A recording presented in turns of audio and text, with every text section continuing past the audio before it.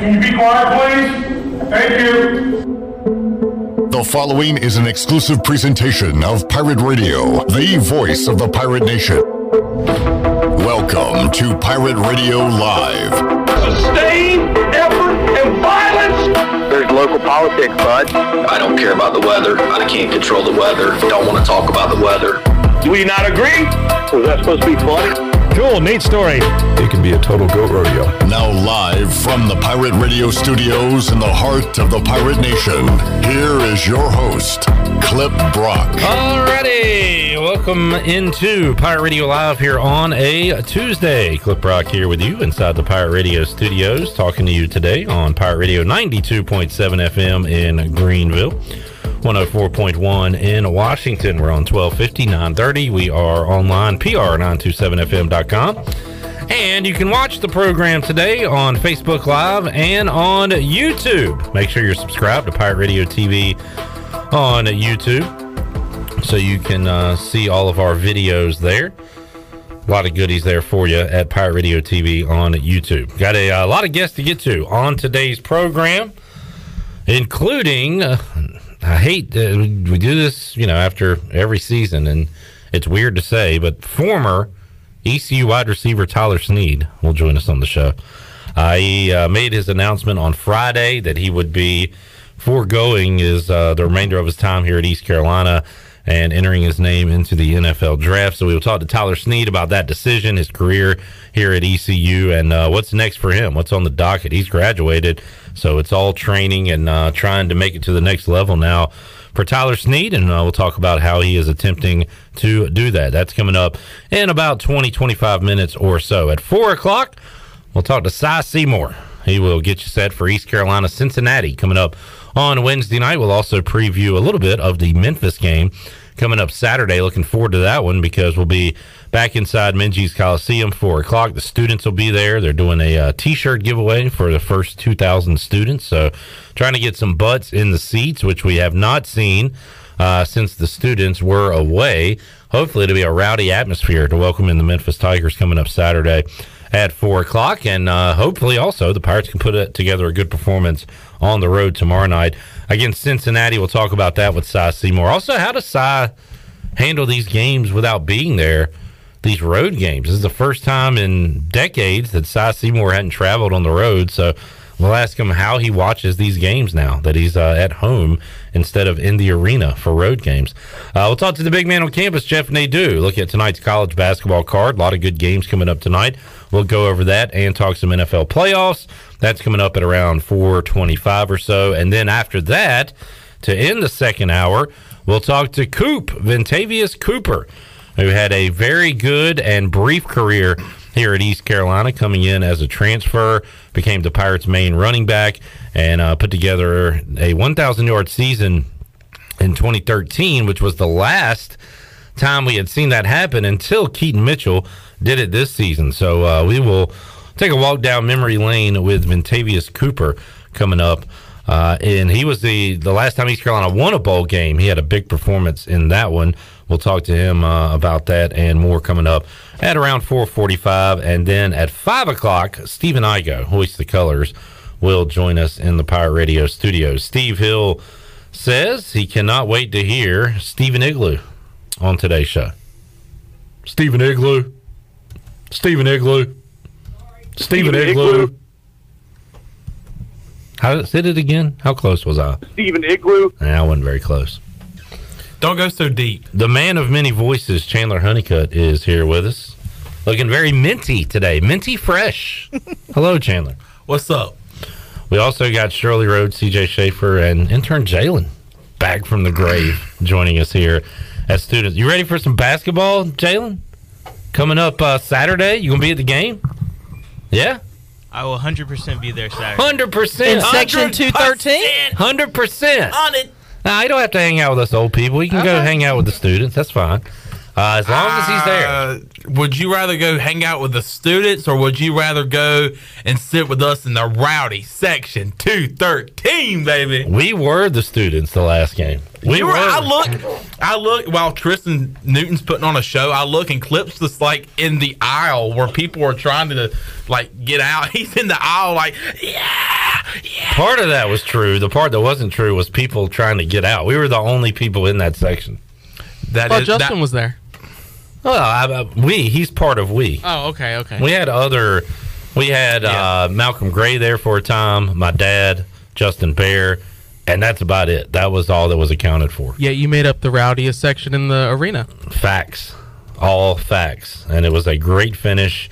And then the Pirates were finished in similar fashion by Temple and Damian Dunn on Saturday. So they're 1-1 in conference play. They'll take on Cincinnati Wednesday night. Let's get to today's rundown. If you have a question, comment, concern, birthday, anniversary, you can chime in Facebook Live or on Twitter or give us a call, 317-1250. We'll also monitor the YouTube as well if you want to jump in there. John Moody says, I hope Suggs can have a big game tomorrow night. I know Suggs. He knows what he was asking Let's play the hits, baby. John, good stuff. Anytime we can bring the Sug boat back. Sug.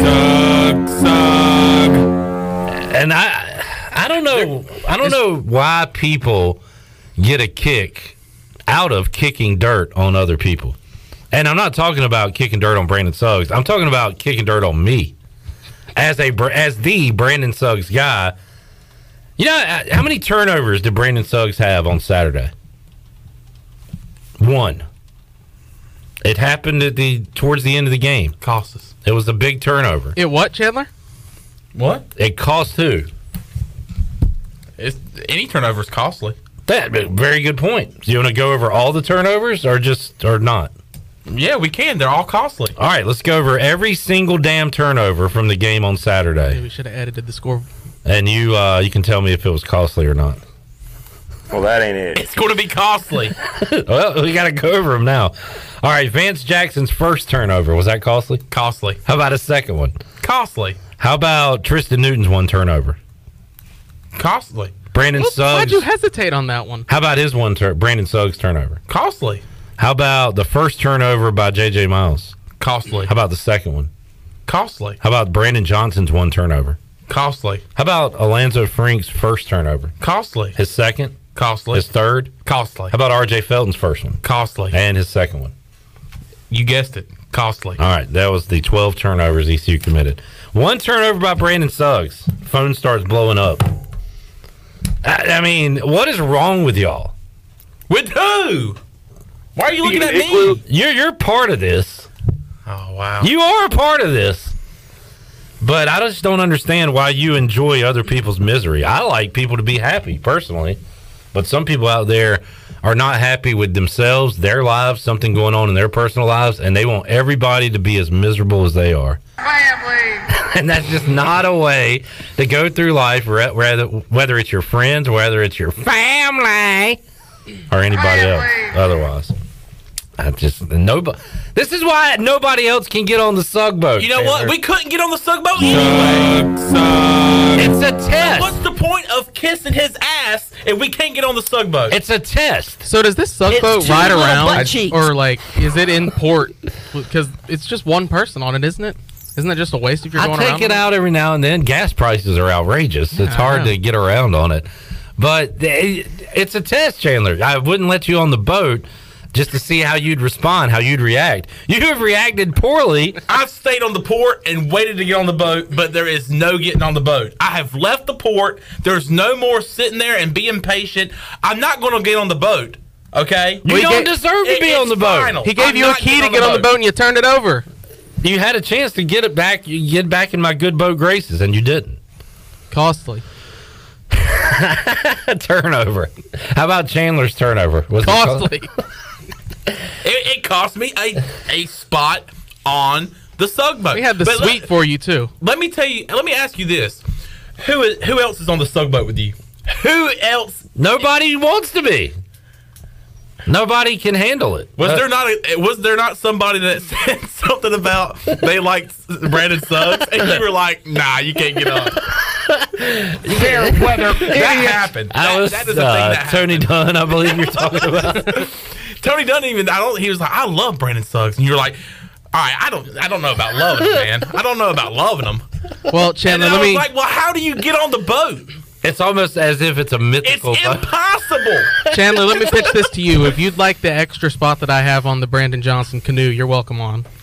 Oh, God. Hell yeah, I'm on. Let's go. You can ask Clip. We have been Brandon Johnson guys from... Yeah, I'm on that canoe, too. Oh, cool. Well, then we might have to upgrade. I'm on the Brandon Suggs Sugboat, which is well done. I'm on the Brandon Johnson canoe. I'm on the Tristan Newton pontoon. I am on the J.J. Miles speedboat. I am on every piece of watercraft you can get on. Tremont Robinson White party boat.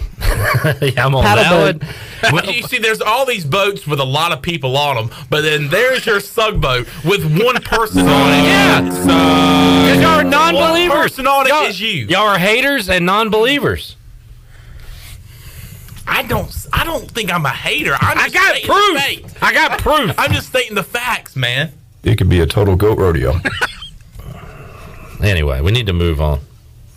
Things are getting very chippy. This is, I take this stuff very seriously. You think? Redbeard says, I didn't know Pirate Radio was short on toilet paper. But CJ Schaefer's got some on his shoulder. It's got some. Well, referring to thinks he's funny. The terrible towel. This is Troy's fault from yesterday when he, I think you were all here. He walked out into this studio and he said he saw my jersey and he said, "Are you playing the game on Sunday?" That kind of influenced me. I tweeted out like you're not a football player. He wants to make sure everybody here knows they're not a football player. I was a football player in high school. I was a soccer player. A football player. Wait, but you're from Pittsburgh? No, I'm from the Philippines. So we had the ECU hockey guys on yesterday, and the one guy was from Pittsburgh. The other guy's last name was Schaefer. It kept getting weird. And it's funny because when he said he was from Pittsburgh, and you say, "Hey, CJ, he's one of your guys." Mm-hmm. But CJ, he probably thought I was from Pittsburgh at that point. Yeah, but CJ is a Pittsburgh fan. That's what I meant. I'm saying right. Well, I knew what you were saying. Once again, just picking apart everything. Chandler can't hear you from the port. You're like on the way out, and you're yelling at him, and he can't really hear you. He don't hear me. He don't feel me. None of it. None of it. You just don't get it. You'll never get it. I just don't get it. All right. How seriously do you take that towel stuff? Nah, I mean, if I was to if you were to come over here and stomp on it, I mean, it'd kind of hurt my feelings a little bit. Okay, I would not do that. The most I might do is take it off and put it in it touches the ground. Do you have to burn it if the terrible towel touches the ground, and then give it a proper flag death? Exactly. Towel death. All right. Well, good luck to your Steelers on Sunday night. We'll talk about it more as the week goes on. How about the state of champions? That would be Georgia, the Atlanta Braves, world champions. Georgia. And last night, the Georgia Bulldogs win the championship. I had Bama. You had Bama. I think we all had Bama. Yeah. Who'd you pick, Shirley? Who did I pick? Georgia. Because that is that's the night that the lights went out in Georgia. The lights were on the whole time. Shut up. I picked Georgia. None of you did. All right. Don't get so fancy over there, Reba. So Georgia wins it in I fell asleep in the into the first quarter. It was a snoozer for a while, I thought. I fell asleep. It was 3-0. I woke up. It was 9-3, and I watched the rest. Mm-hmm. Yeah, you didn't miss much during your little nap. I thought it was. I enjoyed the game just because it was tight. There wasn't a lot of scoring going on or anything. Yeah. But credit to Georgia's defense for keeping Bama out of the end zone early. Could have got away from them, but they were able to hang around until their offense finally woke up. The total did get to 51, which I did not think it was going to get to at all. I took the under live, and it was not a good night. Not a good night. But Georgia gets a championship, first national championship for the Bulldogs since 1980. Hey, great to see the little guy win. Actually, the underdog. I like when the underdogs win. That's why I had Bama last night. The little guy. Exactly. And they did not. Those plucky underdogs. Yeah, that's right. By the way, Alabama has the best odds to win next year, which they do every year. They do every year. I probably say this after every championship, especially ones they don't win. Bama's definitely winning next year. Like you got that feeling right after the game last night. It's a revenge tour. And that was like, all right, way to give one to the SEC East, but next year it's going to be Bama all over again. Same, meet the new boss, same as the old boss. So there you go. I enjoyed the game. It was fun, and it's all over now. Did you see Nick Saban after the game smiling ear to ear? I mean, I'm sure happy for his former defensive coordinator, Kirby Smart, but that kind of tells you, he's been there before. He's won, 7 national championships? Yeah, if he didn't have all those championships or all those millions or everything that he has, he probably wouldn't have been smiling, but that goes to show how many he has won. That he can react like that after losing in a championship game. Well, it gets pretty easy when you can smile at the coach that did just win. Also, think hey, we'll be there next year. You won't. This is a down year for Alabama, and they were without their top 2 receivers with Williams going down in the game. This might be one of the worst 2-3 teams they've had in the last decade, and we saw them in the championship game again. It is almost comical. That was a terrible injury that wide receiver had for Alabama last night. I cannot believe they kept showing the replay because that was not fun to watch, and they just seemed to keep playing that over and over again. I was like, watched it once. Yeah, I watched it once. I had to look down, and I kept looking back up, and you keep showing it. Steve says that Clip was on the is a bingy a kind of boat? A dinghy. Okay, that's where he got. I was on the Arrow Bingy or Arrow Bingy Dingy. Absolutely, I was. Maybe my all-time favorite pirate, Arrow Bing. E. Moving along, any other college football news and notes? That's it, huh? It's a loud noise outside. That is a helicopter going by. Everybody hear that? Take a listen. I'm on the...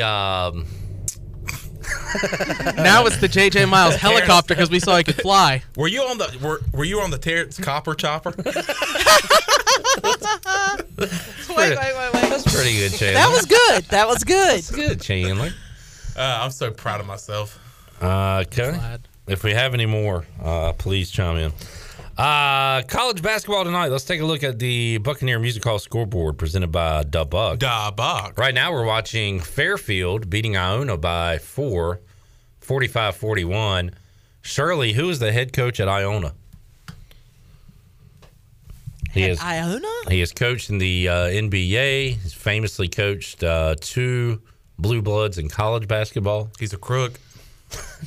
He goes to restaurants and doesn't use the... Rick Pitino. He doesn't use the table for eating purposes. He does other things on tables in restaurants. Yeah. That would be Rick Pitino. Rick Pitino is the answer, who I thought was famously the only coach in America still going with the suit and tie. But today he's wearing like a Mr. Rogers sweater. It's like a button-down sweater. It's an interesting So basically he still looks like a mob guy just in a tracksuit. He looks like a casual Friday mob guy today. Yeah. Do we miss? He looks like somebody from The Sopranos. Do we miss college coaches wearing suits? Do we miss that? No, I don't. I'm just an old school guy. I miss the suits. Well, I mean, you had football coaches that used to wear, ties out on the field. I think Jack Del Rio did that. Mike Nolan, like recently. Yeah. But like Mike Ditka was famous for the sweater vest, but he still wore a tie. Who was the guy at Miami that used to wear the tie? He was there before Mark Richt. Al Golden. Yeah. Do you think college basketball coaches should wear uniforms like baseball managers? I say yes. I say no. I think they should wear the shorts. I don't think they should wear like a full-on basketball uniform. I do. The warm-ups, yes. That would be can you see Coach K in a Duke uniform? That's just embarrassing. Those little white Or legs. Huggy Bear in a West Virginia uniform? How awesome would that be? I'd get a laugh out of it. I don't think his bare legs have been seen in the 40 years that he's been at Duke. Has he ever worn shorts? Hey, Shirley. Hey, Coach, what's your legs look like? That day he flipped you off in the car, was he wearing shorts? No, he was not wearing shorts. He was wearing pants. Okay. It was also very cold that day. Wait, can you rehash that story right quick, briefly? I was in Durham visiting a friend who worked at a drugstore, like a CVS type store.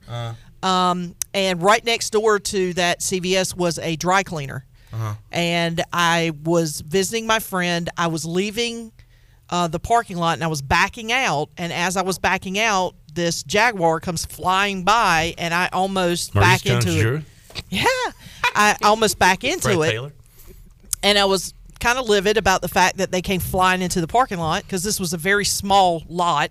So as I'm going around to give the driver a piece of my mind and the single finger salute, I realized it was Coach K getting out of the car and going into the dry cleaner next door. So I almost flipped off Coach K. Cool, neat story. Come on, it's all right. I don't know why you asked me to tell that story again. I forgot. Only for you to mock me. You should have gotten out of the way, Shirley. He's famous. Cool, neat story. I like that story. I literally was coming around and I was rolling down the passenger side window so I could yell across at him. And then as soon as I started to make my turn and he got out of the car, I realized who I was getting ready to yell at. And I was like, yeah, I'm not going to yell at him. CJ, kept on going. Did I tell you that Brennan says, tell CJ I said hi from a former Minji's Maniac? Hello, Brennan. All right. It's Brennan Shapiro, I think. It is. Yeah. Hey, Brennan. CJ himself now a former Minji's Maniac. Do you have to? I guess you're officially out of it when you graduate? Yes. Man, that's sad. I left it in good hands. Whose hands? Zach Phelps. Superfan Zach. He's been on Pirate Radio before. Mm-hmm. For his super fandom. He dressed up as baby Elvis, as a little Elvis for a Liberty Bowl back in the day. Wow, I'm glad I didn't see that. Yeah, that's... I don't know. We learned that day he was on the show. Tonight in college basketball, by the way, East Carolina, Cincinnati coming up Wednesday night. A lot of top 25 action. Game of the night will probably be the basketball version of the Iron Bowl. Alabama hosting Auburn. Alabama 24th. Auburn is 4th in the country right now. Good team. You've also got Baylor, the number 1 team in the country, taking on Texas Tech. Number 9, Kansas host Iowa State. They're 15th. And then Texas hosting Oklahoma. Oklahoma beat somebody good the other night. They beat Iowa State at home, and now Oklahoma will be on the road taking on Texas. And Chris Beard, formerly of Texas Tech and formerly of Arkansas Little Rock. The same Oklahoma that the Pirates covered against? The same very one. I like the way you spun that the Pirates lost to, covered against. That makes it sound better. Way to go. Hey. Great teams cover. Last night, a great team won and cover, and that team is the Charlotte Hornets. Back-to-back wins over the Bucks. That's how you do it. After a 0-2 start to the new calendar year, the Charlotte Hornets have won 3 straight, Chandler, and playing some good basketball right now. Yeah, and absent last night for the Hornets was the hot hand for the Hornets, Kelly Oubre. He entered the safety protocols yesterday, so no Oubre for the Hornets last night against the Bucks. Kind of had me worried there because he, like I said, is the hot hand. He's been hot, especially from beyond the arc, and no problem last night for the Hornets. Well, it did go down to the wire, but Hornets getting 2 wins against the defending champs in 3 days. LaMelo Ball, the game winner in the lane last night. Question for you, Chandler. Is LaMelo Ball an all-star this year? Yes. Is Miles Bridges? Yes. And if Kelly Oubre keeps it up. Yes. All right. It's Kelly Oubre 6th man of the year. Yes. Are you just going to answer yes to all this stuff? Costly. Okay, well, it's Tyler Hero, but... What is he? 6th man of the year. Jerk of the year? Well, that too. Jerk. Nurk, after fighting Nurk. The jerk Nurk of the year? Well, didn't he start that? Who? Jerk? No. No. Yeah, Jerk started it, not Nurk. Exactly. Oh, Nurk set a screen, and then Hero did a push in his back like a coward. Oh, because he got too hurt. Review the tape. Hurricanes and Flyers has been postponed tonight. Dang it. Yep, so no Canes tonight in Philadelphia. We will talk NFL later on in the show. Right now, we'll take a timeout. When we return, Tyler Snead will join us on the Pirate Radio Live line. We will talk about his decision to make himself eligible for the NFL draft. That is on the way when we return on Pirate Radio Live. Back with you after this.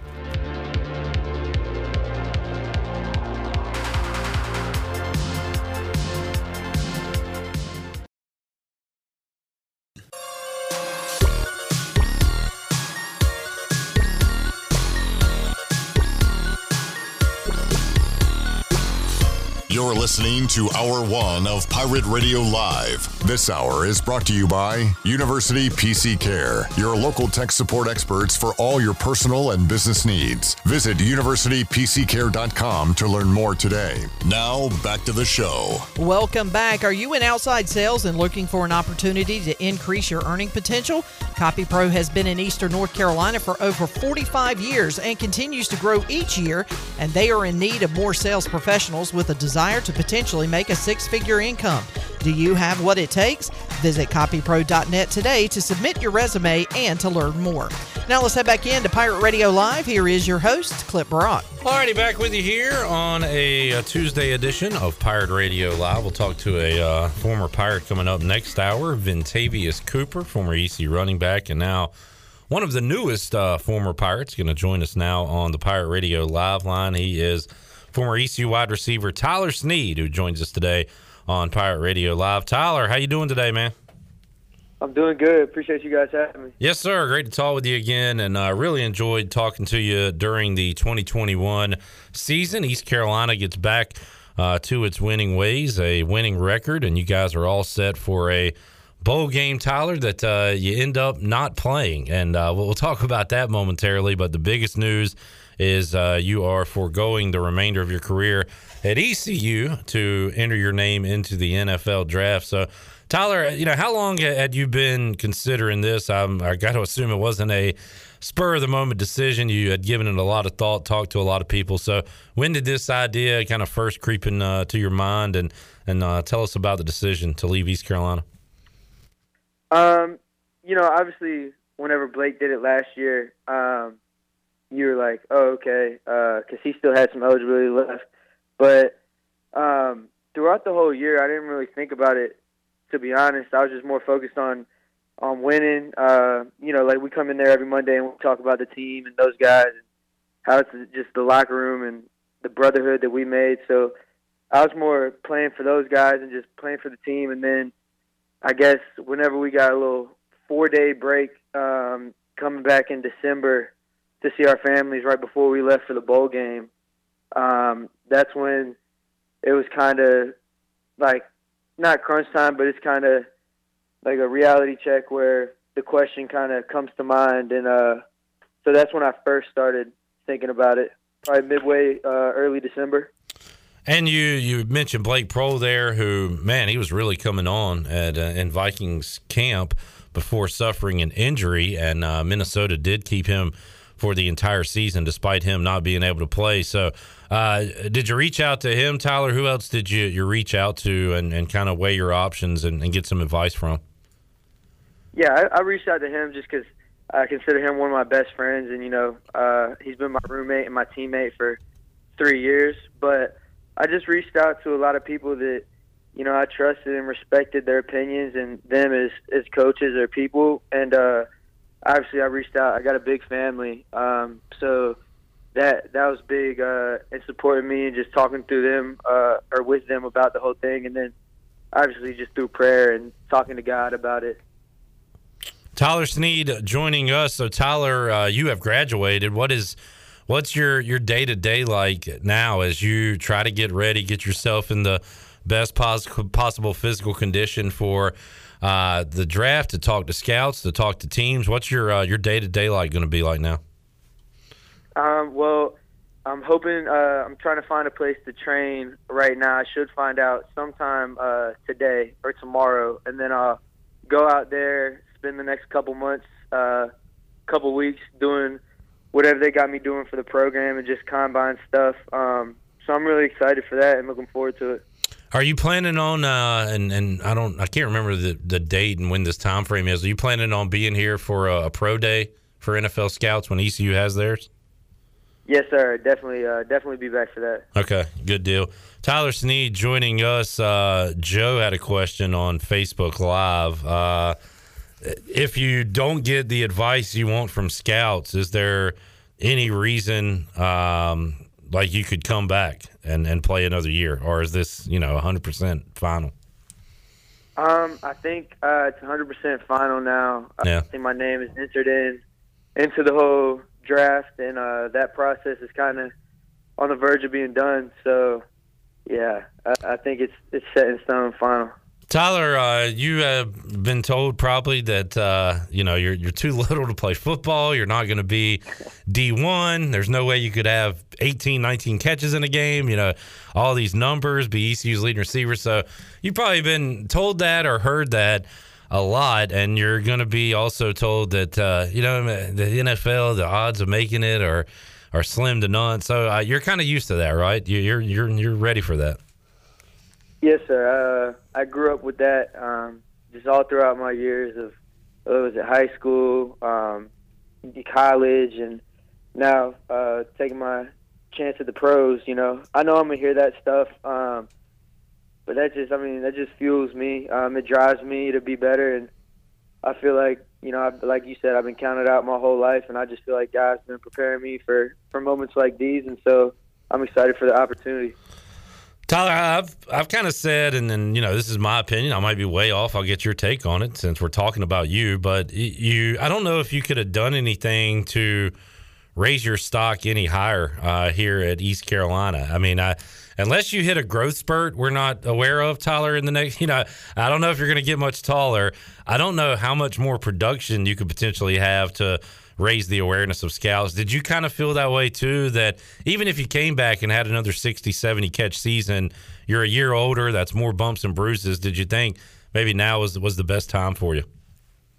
Yes, sir. That was definitely one of the topics that we had to look at, and just coming back and having another good year. It would show a better year or another year of consistency, but at the end of the day, it wouldn't up my draft stock or up anything like that. It'd just be another year, and like you said, another year older. And so that's definitely something that I took into consideration. But at the end of the day, just the talks with my family and just praying and getting confirmation from God is what ultimately led to my decision. And Tyler, it's about you're the best decision you can make for yourself, and your teammates and coaches understand that. There's also the, hey, man, we're really going to miss you around here. So how difficult were those conversations with your coaches, your teammates, even though they understand that this is what's best for you? Selfishly, the Pirate fans are saying, hey, we want you back here, Tyler. So how difficult was that to have those discussions? Yeah, that was probably the toughest part for me. Telling your teammates who have been with you for 4 years, 3, 2, just freshmen, it doesn't really matter. You've been there. You're with them every day, working hard with those guys, and you all have got the same goal. And so, kind of telling them that was hard. Telling the coaches was hard.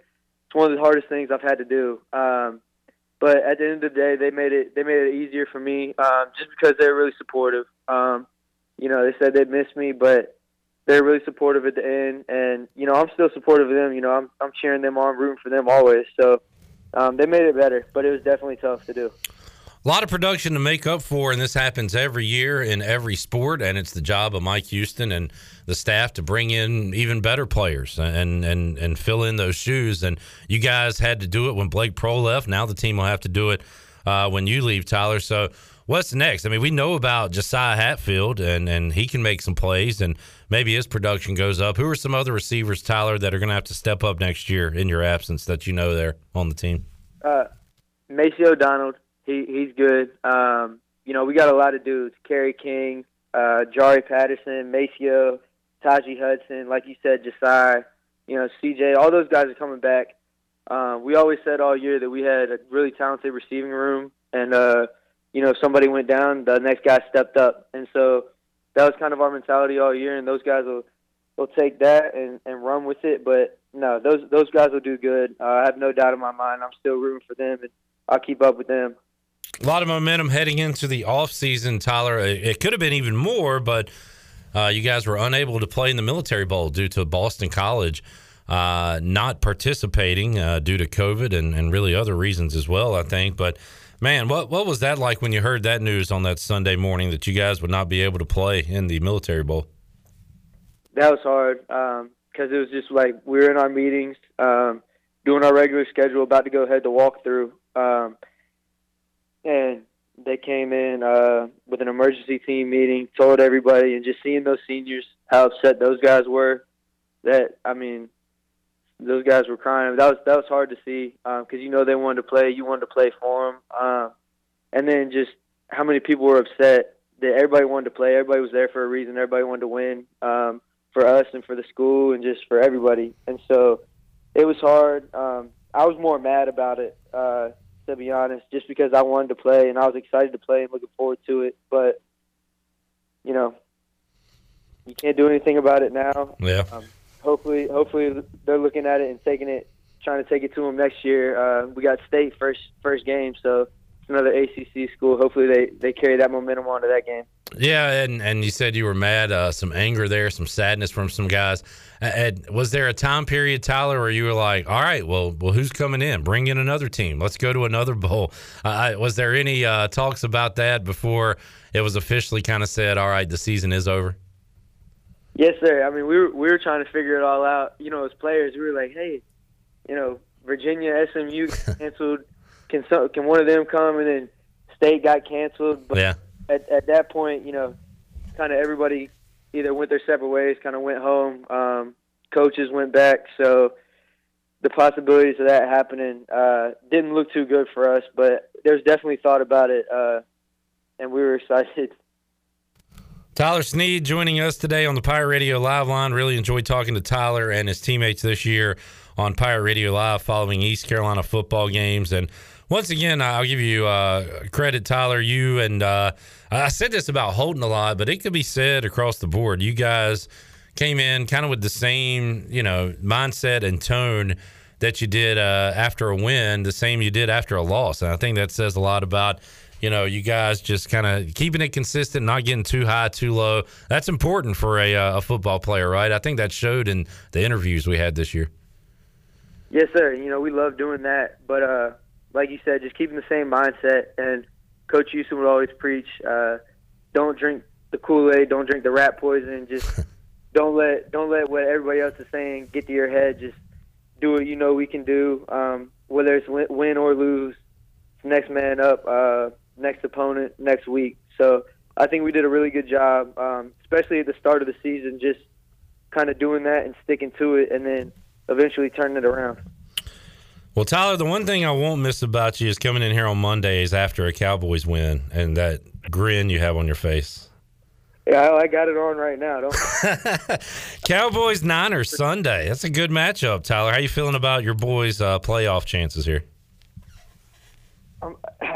I'm feeling good, but I know how we get, and 49ers are a good team, so we'll see what happens, but I always like to say the Cowboys are going to win the Super Bowl every year. Hey, well, you got a shot right now. You got in there, so we'll see how far they can go. Yeah. Tyler, we wish you the best of luck, man. We'll keep in touch with you, and we'll be rooting for you here from Greenville. It was fun Sunday night to watch some Pirates on the big stage on Sunday Night Football. Zay Jones and Linville Joseph playing for a playoff chance. And, you got yourself, Jaquan McMillan, some others, hopefully, that we can be watching down the road. So, we'll be rooting for you, man. We'll keep in touch and talk to you again down the road. But best of luck to you, Tyler. And we'll see you out at Pro Day. We'll talk to you out there, man. Yes, sir. I appreciate you guys. Thank you. Thank you, Tyler. There's Tyler Snead joining us today on the Pirate Radio Live line as he, kind of gives his reasons. He talked to his friend Blake Prohl about the situation and is hoping he can make a team and get on a team. And if he gets that chance and earns that spot, it's going to be tough to get rid of him. So we wish him nothing but the best. And I kind of said it. He said it himself there. Could he do anything else to raise his stock as an NFL player? Now, he could have came back to ECU and, helped East Carolina win games, go to a bowl, win a bowl, try to get a conference championship. But for his, personal football career, it was best for him to give it a shot right now and not get any more years on him and not get any more bumps and bruises playing college. So selfishly, we want him in the purple and gold. We want him to play here another 2 years, break records, do all that. But for him, he's got to make the best decision for him and his family. And I think he did that, and we'll be rooting for him here, no doubt about it. All right, let's take a break. We'll come back. We'll talk some NFL. Panthers fired some coaches, right? just not the right ones. You know, Chandler, you can make an argument that Matt Rule could be fired. That was one of my favorite moments of the show yesterday. Shirley, I heard you making promos earlier. Did you make that into a promo? Yes, I did. Yes, I did. I thought his head was going to explode. Chandler and I get in a lot of fake arguments like we did in segment 1. Like it's an argument, but it's not real. There's no stakes involved or anything. Chandler legitimately got upset when Troy said, you know, you could make an argument Matt Rule could be fired. And Chandler said, an argument? It was great. I mean, I think Troy undersold that a little bit. At first, I had to sit there and think, is he trying to be funny? But I actually think was that supposed to be funny? Raising the question, hey, you know what? Yeah, I was thinking there about might this. be a chance he could get fired, and there's a pretty good reason. No crap. See, Chandler and I both. Our heads wanted to explode yesterday for two different complete reasons. He wants Matt Rule fired. I didn't want Brian Flores fired. Yeah. But you can't always get what you want. Amen to that. And you know, you can't, and he's not right. I mean, he's not wrong. You can find a way to argue to fire Matt Rule. You can find. If you can't find an argument, then something is bad wrong with you. You're not. Bad wrong? Bad wrong. Bad wrong with you. Not just wrong. Something's bad wrong with you. Bad wrong. Or as I like to call it, 50 Shades of Wrong. 50 Shades of Wrong. That's exactly right. We'll take a time out. Come back. Some could argue that shirt Chandler's wearing is 50 Shades of Wrong. But I'm going to say it's right because I like it. Are you I being like the serious? mint color. No, I I like like the it. mint color. It looks good on What's you. wrong with it? It There's is nothing wrong a with unique it. color. It's not a primary color. It's minty. Yeah, I know. It's Does fine. it bring out my eyes? It's typically a spring color. Look at my eyes. You're no spring chicken. All right, we're back after this.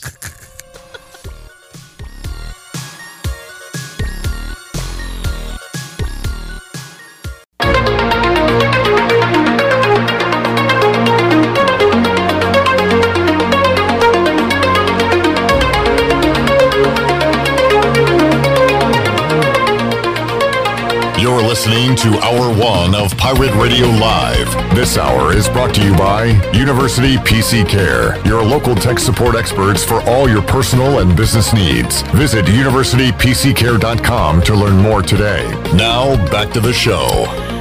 Welcome back for the latest breaking news, interesting stories, and awesome contests that can make you a winner. Be sure to follow Pirate Radio on our social media on Facebook, Twitter, and Instagram at PR927FM. Join the close to 51,000 followers today at PR927FM. Now let's head back into PRL. Here's Clip Brock. Alrighty, big weekend NFL playoffs. We got the games here for you on Pirate Radio. 2 games on Saturday.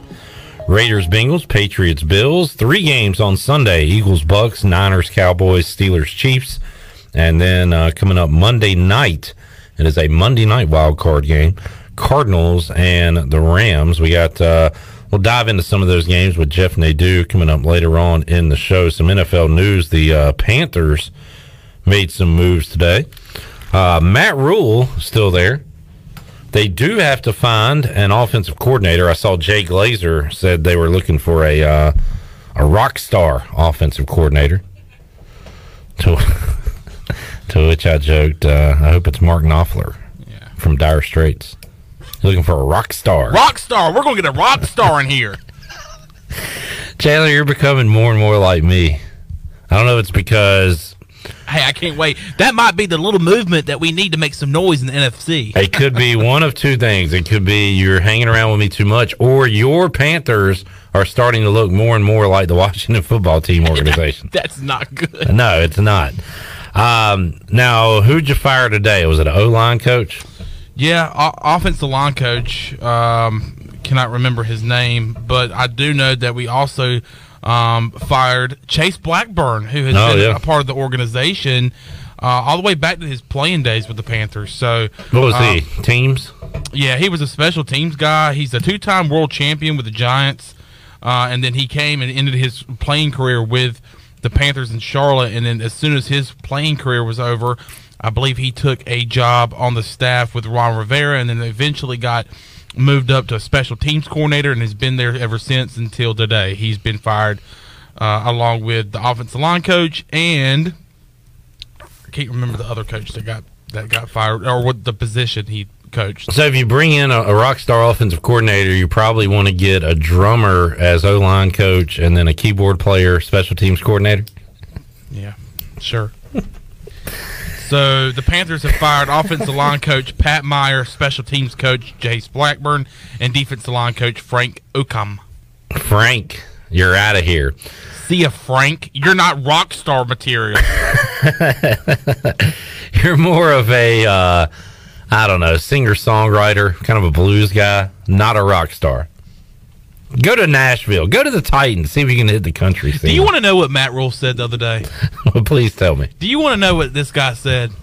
You know what? Before you say that, this is not good. This is bad because right now Matt Rule is in the position where everybody hates him, and no matter what he says, it's almost like a Mully situation. He could say that the might grass, be the dumbest thing. The grass is green, and Chandler and Tony and Panthers fans would disagree with him and argue it because he can do no right now in Panthers fans' eyes. No, I would go, okay, at least he knows that. That's a start. Okay, so you're not completely finished with him yet, but you're almost there. All right, what did he say the other day? I'm done with that guy, dude. Done with that guy. So Tracy Wolfson with CBS asked him about... Big fan of Tracy. Tracy Wolfson. Shout out to Tracy. Shout out T-Wolf. She asked Matt Rule about the quarterback sneak that we did with Sam Darnold. Oh, yeah. In which he did not get the first down. Yeah. Not only did he not get the first down, he fumbled the football. She asked where was Cam in that situation? His answer to that question was that both quarterbacks can do that. That is what he said. That is how he answered the question. That is how much he had the nerve to say that. The nerve. A guy who made a living off of punching the football into the end zone or getting that yard, getting those inches to get the first down, 6'5", 250-pound quarterback who will go in the Hall of Fame because of the things that he did like that. But Sam Darnold is just like him, and that's why we went with Sam Darnold. That's the answer you gave to Tracy Wolfson? Matt Rule has not had a lot of work to work with at the quarterback position, although he's picked these guys, right? Like, has he had a hand in getting Bridgewater, then getting Bridgewater out? Then, well, first of all, he says he's been involved. He had a hand in getting Cam out, bringing Bridgewater in, bringing Darnold in, getting Cam back. You know, a word that our very own Mike Houston likes to say is opportunity. Opportunity. Matt Rule loves to say collectively, meaning he is on with everything that goes on behind the scenes. Everybody's on the same page. Whether that's draft, that is free agency, that is whatever. Roster movement. Roster management. So collectively, he is a part of that group. Now, so that's on him. He has not had a lot to work with, but the way he has used the quarterbacks has also frustrated Panthers fans because he's gone 2-quarterback system, 3-quarterback system, quarterback sneak with the guy who does not have a strength in that department where you do have a guy on the bench that does. Didn't he take one of the quarterbacks out after a scoring drive and put in the other one? Like, the game management, the QB management in game has not been good either. You know what? And I'm going to be honest. I'm going to admit this. I don't think I watched the whole game on Sunday. Why would I? I don't think. And somebody can correct me if Susan Deans is listening. I don't think Cam had a snap on Sunday. He might have. The prior game to that game this past Sunday was the Saints at the Saints. Cam Newton played one snap. He came in and played one snap and ran for maybe 4 or 5 yards. And that was the end of Cam Newton. And get this clip, that might be the end of Cam Newton in Carolina. Well, it should be. It should be, but the way that this has been handled, do you know what I'm saying? This is a guy that has brought so much to this franchise and to this city, And the way that he was just totally disrespected by Matt Rule, by the franchise in general. I know, but he wasn't any good either. I'm not saying he's good, but what's better than Sam Darnold? What's better than a P.J. Walker? Yeah, who we just re-signed yesterday. And the thing is, we could talk about all this, but Tony Dunn says none of it matters, and he's shutting down every conversation and said none of this matters till you get an O-line. He won't even discuss quarterbacks anymore. I don't like talking about the quarterback situation because the offensive line is so bad, and that is definitely the priority. And thank God that Matt Rule and hopefully Scott Fitterer and David Tepper, who just needs to get out of the way. This is Washington football. This is Snyder. That is the off-season priority for the Panthers. And let me tell you something. As the cookie has been crumbling, as the snowball effect has been happening ever since week 4, I have thought, man, what direction can this go in similar fashions? I thought about maybe the Jets. I thought about maybe like a Miami Dolphins franchise. Then my final thought was, well, I work with a guy who is a Washington football team fan and talks about nothing but the mismanagement of a franchise with Dan Snyder. And I said, I see this happening if things don't improve. Yeah. If things don't get back on track. We talk about the Panthers culture, to me as a fan, has changed in a bad way, in a very bad way. And I don't like change, and I especially don't like this change. Because what the culture since David Tepper has bought the Panther, since he has bought the Panthers, is losing football. Hey, that is the culture. Sometimes you just don't realize how good Jeans Friday truly was there in Charlotte. I miss Jeans Friday. I wish we had Jeans Friday back. Well, maybe we can start it here at Pirate Radio and see what happens. Maybe it'll turn things around. I want to see you in your best jeans. But seriously, Clip, this could get ugly. It could get. Now I'm gonna be like you. Oh, you think it could get ugly? What I mean is, it could get ugly and it could stay ugly for a long time. Yeah. A dark cloud in Mecklenburg County. Is that where it is? Charlotte? Mecklenburg? Mecklenburg County? Yep, that's Charlotte. All right, just making sure. All right, let's take a break. We'll come back when we return. Cy Seymour joins us on the Pirate Radio Live line. We'll talk Pirate Hoops, East Carolina, Cincinnati, coming up on Wednesday. Then the Pirates are back home against Memphis on Saturday. We'll talk about it all with Cy when we return after this.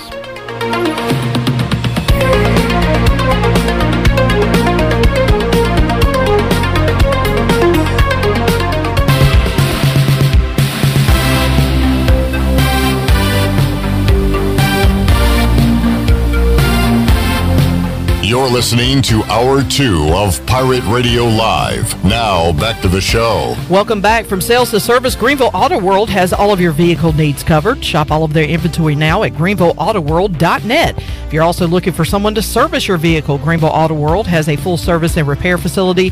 They do brakes, oil changes, tires, inspections, and they can repair any kind of vehicle. Greenville Auto World, across from Speedway at Bells Fork, and online at greenvilleautoworld.net. Thanks to Tim Sutton and Jim Rogers for their sponsorship of the program. Now let's head back into Pirate Radio Live. Here is your host, Clip Brock. All right, let's talk some Pirate Hoops here on Pirate Radio Live. It'll be ECU Cincinnati Wednesday night on the road. Pirates are back home Saturday, taking on the Memphis Tigers, 4 o'clock in Minges Coliseum. We'll talk about the season thus far and look ahead with Cy Seymour, color analyst for the Pirate home games on ESPN+. He joins us here today on Pirate Radio Live. Cy, how you doing, man?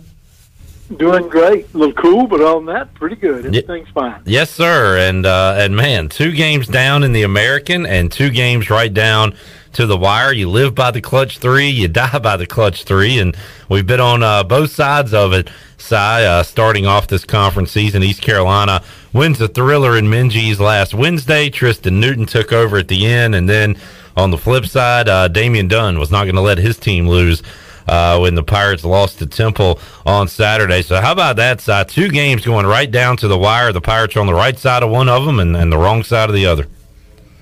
Well, I think that's the way this league is. I mean, they're going to be a lot down. You can get blown out. You can have one of those nights where you're not playing well. But this league has got a lot of teams that on any given night anybody can win and anybody can lose. And ECU, right in the thick of it, it's one of those you look back on and you say, a couple of bad stretches, and we're 2-0. And guess what Tulane said when they left here? Couple of bad stretches, and we're 3-0. Yep. That's how close it all is this year. But I thought Joe Dooley's ball club played well at Temple and had chances to win it, just couldn't pull it out. And Si, this is not unique to East Carolina, but it seems like it's happened a lot this year and really a lot over the years. And I think you could see it with all teams, but these droughts that the Pirates go on, and we've seen it in the second half. You look at the losses East Carolina's had. I think Oklahoma hit a late shot to take the lead at halftime, but it was right there, neck and neck at halftime. Pirates had a lead over Davidson at the half, lead over Liberty at the half, and then against Temple had a good first half, but had that second half drought. And I always see, if we could just figure out how to not have that 3, 4, 5 minute drought that we seem to have every game, things will be all right. Well, I'm sure Joe Dooley's trying to figure that out too. But, is there a reason for that? Is that just basketball? Why does that seem to happen to the Pirates, Si? Well, I think it happens. I think you said it right from the go. It happens to everyone. But it seems to me, and this is just me, I think there are more runs now. I think it seems to me like there are more times in which you cool down. And one of the things about that I think about may affect it, so many transfer portal kids are not, you're not inconsistent over a 4-year period. This is what we're going to do. You may have a run, and then all of a sudden the chemistry's not where it should be, where if you were together for 3 or 4 years, it would be more of a consistency and that type of deal. But especially this year, whether it be Virginia with Jaden fitting in, or whether it be East Carolina with their guys fitting in, or Temple. I mean, it doesn't matter who it is, or Tulane. You get different pieces of the puzzle, and all of a sudden you disappear, but then all of a sudden you come back with a vengeance. I think it's lack of being together as teams for a long period of time. That's got something to do with it. Yeah, and it's I guess what makes it frustrating, Si, you look at that Tulane game, East Carolina hadn't been able to practice a lot together. They come out, I think the stat was like 11 assists on 12 made field goals, or 16 assists on 17 made field goals. That it was some of the best passing I had seen. And in the first half against Temple, they came out the same way, playing great as a team. So there are signs, the very positive signs for this team that at times they have played very well together on the court. It's unbelievable. Look, Mosher comes in there the other day. Yeah, it's like an NBA passer. I mean, he's just making great passes. Joe saw something that Coach Dooley saw something he liked, used it, and it worked. It may not work in the next game. It may not work in the next 3 minutes. And it also comes into play as matchups, how things work. But that game, I remember we were at the under-12 media timeout, 8 assists on 8 field goals. Yeah. At that particular time, it was just like a textbook as far as things go. But you're right. I do think though things change. People put in subs that can match up better. You run into a little bit of problems, and you got to figure it out. I think that's what goes on. Evidence of something we've talked about quite a bit this year, Si, that a different Pirate could step up on any given night. I did not have the leading scorers in Philadelphia being Alonzo Frink and Tremont Robinson-White, but Frink had 15 off the bench. White with 14 played a good offensive game after struggling offensively against Tulane, but having his hand and tipping balls and playing good defense, so he was able to bounce back offensively. And once again, Si, you just never know. I mean, it was Tristan Newton on Wednesday night. Newton did it more with the passing and rebounding against Temple instead of the scoring, but got some help from his buddies, and a good day back for Frink. And once again, Tremont Robinson-White with 14 big points. Yeah, Tristan, we look at him, 9 assists and 1 turnover. Yeah. That's unbelievable what he did. But I was happy for Tremont because Tremont is one of your best defenders. I thought he played great all day long. He hit a clutch three down the stretch from the corner. Then he's got a steal and made the layup, and then he had to go to the line. And he's not been there like this. And he knocked down the free throw. I thought Tremont had a great game. Alonzo has just been coming. His biggest problem is he's been hurt, and then the COVID protocol. But Frank is a good, solid big man, and he showed it the other day. And the only reason he probably had to limit his minutes, he got tired. He's not been able to go. But I thought Zoe played great. I really thought he played the way, in 21 minutes he did that. Think about what he did in 21 minutes, and he got tired. But overall, I thought ECU really played a good ball game, had chances to win. I love the consistency of Brandon Johnson as a freshman. I love R.J. Felton as a freshman. Those two kids don't play like freshmen. You got to look at the future, and you look at these guys, and they're playing pretty darn good. Can they slip up and get a win on the road against high-quality competition? And this week is a tough week. It is, and you got one of those teams in Cincinnati that, what is Cincinnati in year one of Wes Miller? Tulane went there, controlled the game, had them blown out, and the score was probably not as close as it really was in the game. It ended up like an 8-point margin, but Tulane dominated that game. Then they turn around their next game, and they're up in the first half over SMU by 20. So it's one of those things that any given night you just don't know what a team's going to bring to the table. I think Cincinnati's gettable on the road, but at the same time, as they showed they can beat a good team at home and beat them bad. So I don't know. What do you think about the Bearcats this year and this game coming up Wednesday? First of all, I think Wes Miller's a great fit there and a good coach. I like Wes at UNCG. And the reason I say that, I saw him, my son was at Wake Forest coaching, and I saw his recruiting tactics, and I thought they were great. They went to the high school coaches a lot instead of the AAU coaches. They were in close contact with different coaches in the Cap 8 area, and his assistants were good, and he's good with kids. I think Wes is a good coach. Throw that right out there. And then when you look up what you said, you got to try to figure this all out. He beats Illinois by 20 early in the year. And the other day, Jeremiah Davenport goes 7 for 10 from 3 against Memphis, who's arguably one of the best defensive teams in the country. And Davenport, before that game, was somewhere in the 32, 33 3-point range. He hit 7 of 10 threes against a good Memphis team. I think Wes's team's going to be good. I think you better bring your A game, but they're not sure what's going to show up for them either. You said it right. Are they off that day? Are they not playing well? That's what they run into. Do they have talent? Yes, they were picked 4th in this league. This is a team that can really beat you. They've got great tradition, great players, and now they have a really coach that fits that mold. Can you beat them? You got to shoot lights out on the road, not turn the ball over, and hope they have a bad night against top teams. That's what ECU has to hope for.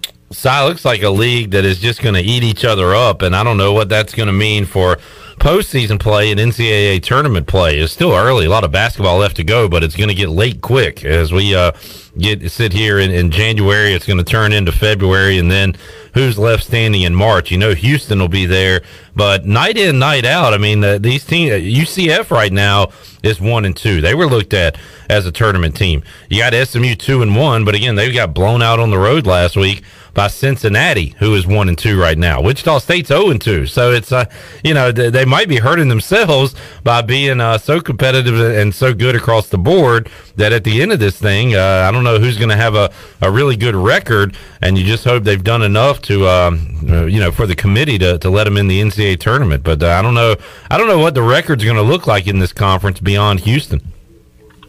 Well, no, you are right on it. I think personally, this league got shafted last year. They took 2 teams, Wichita State and then Houston, who goes to the Final Four. Wichita State got beat out early. Memphis should have been there. They go to the NIT and win it going away. Mm-hmm. So you look at that and you say, where does it go? Do you get a little bit more influence? And you had a good preseason. That's the other thing. This league had a good preseason. Saying all that, you're not one of the prestigious upper power, what they call Power 5 leagues, but I would think right now they're saying you might get 2 in. This league is a 3 to 4 bid league, but they're going to knock each other off and put themselves out of it, and that's going to be the problem. I mean, right now, Wichita State's 0-2. I mean, it is that kind of schedule that's going to be, like you said, we could eat each other up. Maybe something comes up, and then you've got a bargain in the meetings. And when you look at preseason schedules, our strength of schedule, our teams did pretty darn well. But I don't know, Cliff. It can go either way. I know this, that when you're playing what we consider the top 4, Houston, Memphis, Cincinnati, and Wichita State, and then throw UCF right there too, it's tough. Yeah. Those are 5 teams that get in the NCAA. Pirates in the middle of a tough stretch here on the road once again at Cincinnati, and then Memphis at home, and you'll finally have the students back for that one. Si, should be a pretty good crowd Saturday, 4 o'clock when Memphis rolls into Minges, and looking forward to seeing not only the talent they have on the court, but also the sideshow they bring along, of course, with Penny Hardaway, with Larry Brown and Rasheed Wallace on the bench there for the Tigers. Yeah, I love Larry Brown. I just think I think he is one of the best basketball coaches on the floor and teaching that I've seen. He's really good. I mean, he's just really good. Of course, Joe has a connection with him with the Kansas situation, but I'm just saying, Larry Brown, what he did at SMU and brought that program around was just a thing of beauty. And I think what he's doing with Memphis is trying to calm the young kids down, pat them on the back, and then in practice he teaches them. And I'm telling you, that's a great guy to have on your bench. He is a tremendous coach, and Hardaway is a great recruiter. Between the two of them, if they can hold it together and get through these games, they've got a good shot too. Right now, to me, when I looked at them against Cincinnati, the thing that they missed, it seemed like they didn't click as far as moving the basketball. They look at, size-wise, the point guard does a good job sometime, and then they don't, and they're trying to figure it out too. But I can tell you this, Larry Brown will figure it out. He's a really good coach, and it should be a lot of fun when they come in there. And people really need to come out. That team is one of the top 5 talented teams in the country. You need to come watch the game. And Joe Dooley's doing a great job with ECU. People should come watch this ball game. I think it's going to be a fun one, Si. Coming up Saturday, 4 o'clock in Minges. Si, I'm curious, in years past, games like Saturday, you're sitting there with Jeff Charles, and it's coming down the stretch, and you're saying, all right, Jeff, you don't want to foul, make sure you watch Dunn. But now that you're doing home games on ESPN Plus, you're not there for the road games. So how in the heck were you watching that one on Saturday? What are you doing now on these road games, Si, where you're not on the call? You got to be pacing around the house, I would imagine. It's tough. I'm listening to Jeff. I'm watching television. I'm writing everything down. It's crazy when it's a game and I'm not there. Yeah. Now, I'll tell you, I miss it, but I don't miss it. Let me tell you this, Cliff, and this is something you need to know. This is what these kids go through. They did not charter to Philadelphia. That game was played at 2 o'clock. It ended about 4. They got into Raleigh-Durham somewhere around 10. Okay. Now, think about what I'm saying. If you're on a charter, you're probably home by 7 or 8. They got back to Raleigh-Durham by 10, hit the Hurricanes traffic, took another 30 to 40 minutes because they were in line just trying to get down I-40. Yeah. Then they hit a wreck traffic.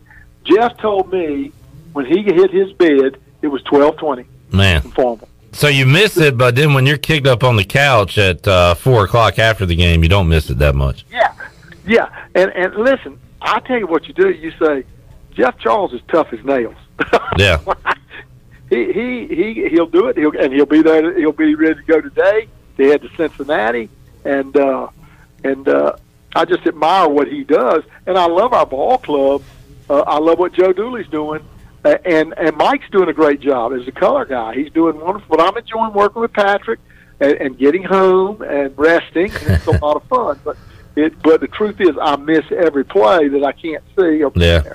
But I'm looking forward to Saturday. Just like you, we love the game. Yeah. Love ECU and enjoy every minute of it. And, man, we've had some great games to watch this year, down to the wire, and the Pirates have won a few of them, lost a few of them. We'll see what happens this week against some good opponents in Cincinnati and Memphis. Si, Coming up on Sunday will be 49ers fans. So break out your Montana and Steve Young jersey and root against the Cowboys. That's what we got going right now, right?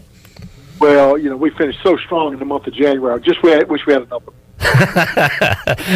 Well, you could argue Washington's the hottest team out of the playoffs right now, so. Exactly. I mean, NFC former Super Bowl champion, and pretty much put it on the road. I'm ready to play now. Si, you are either delusional or the most positive Washington fan I've ever come across. I can't figure out which one. I think I'm delusional. I am excited for it, though. I wish our team was in it. Maybe they'll get back there soon, but it's going to be a fun NFL playoff, Si. I'm looking forward to it. Man, talk about the NCAA's being kind of parity. The NFL is parity. Oh, it's up for grabs, yeah. It's up for grabs. It should be fun to watch.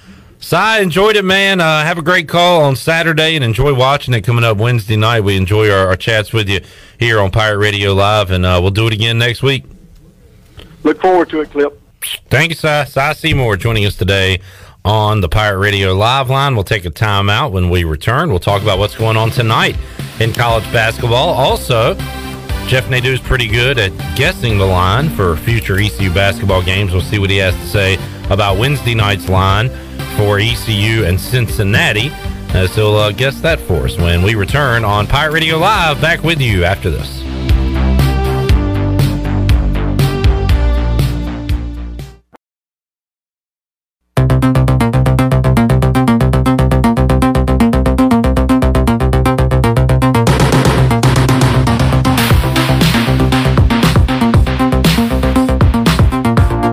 Listening to Hour 2 of Pirate Radio Live. Now, back to the show.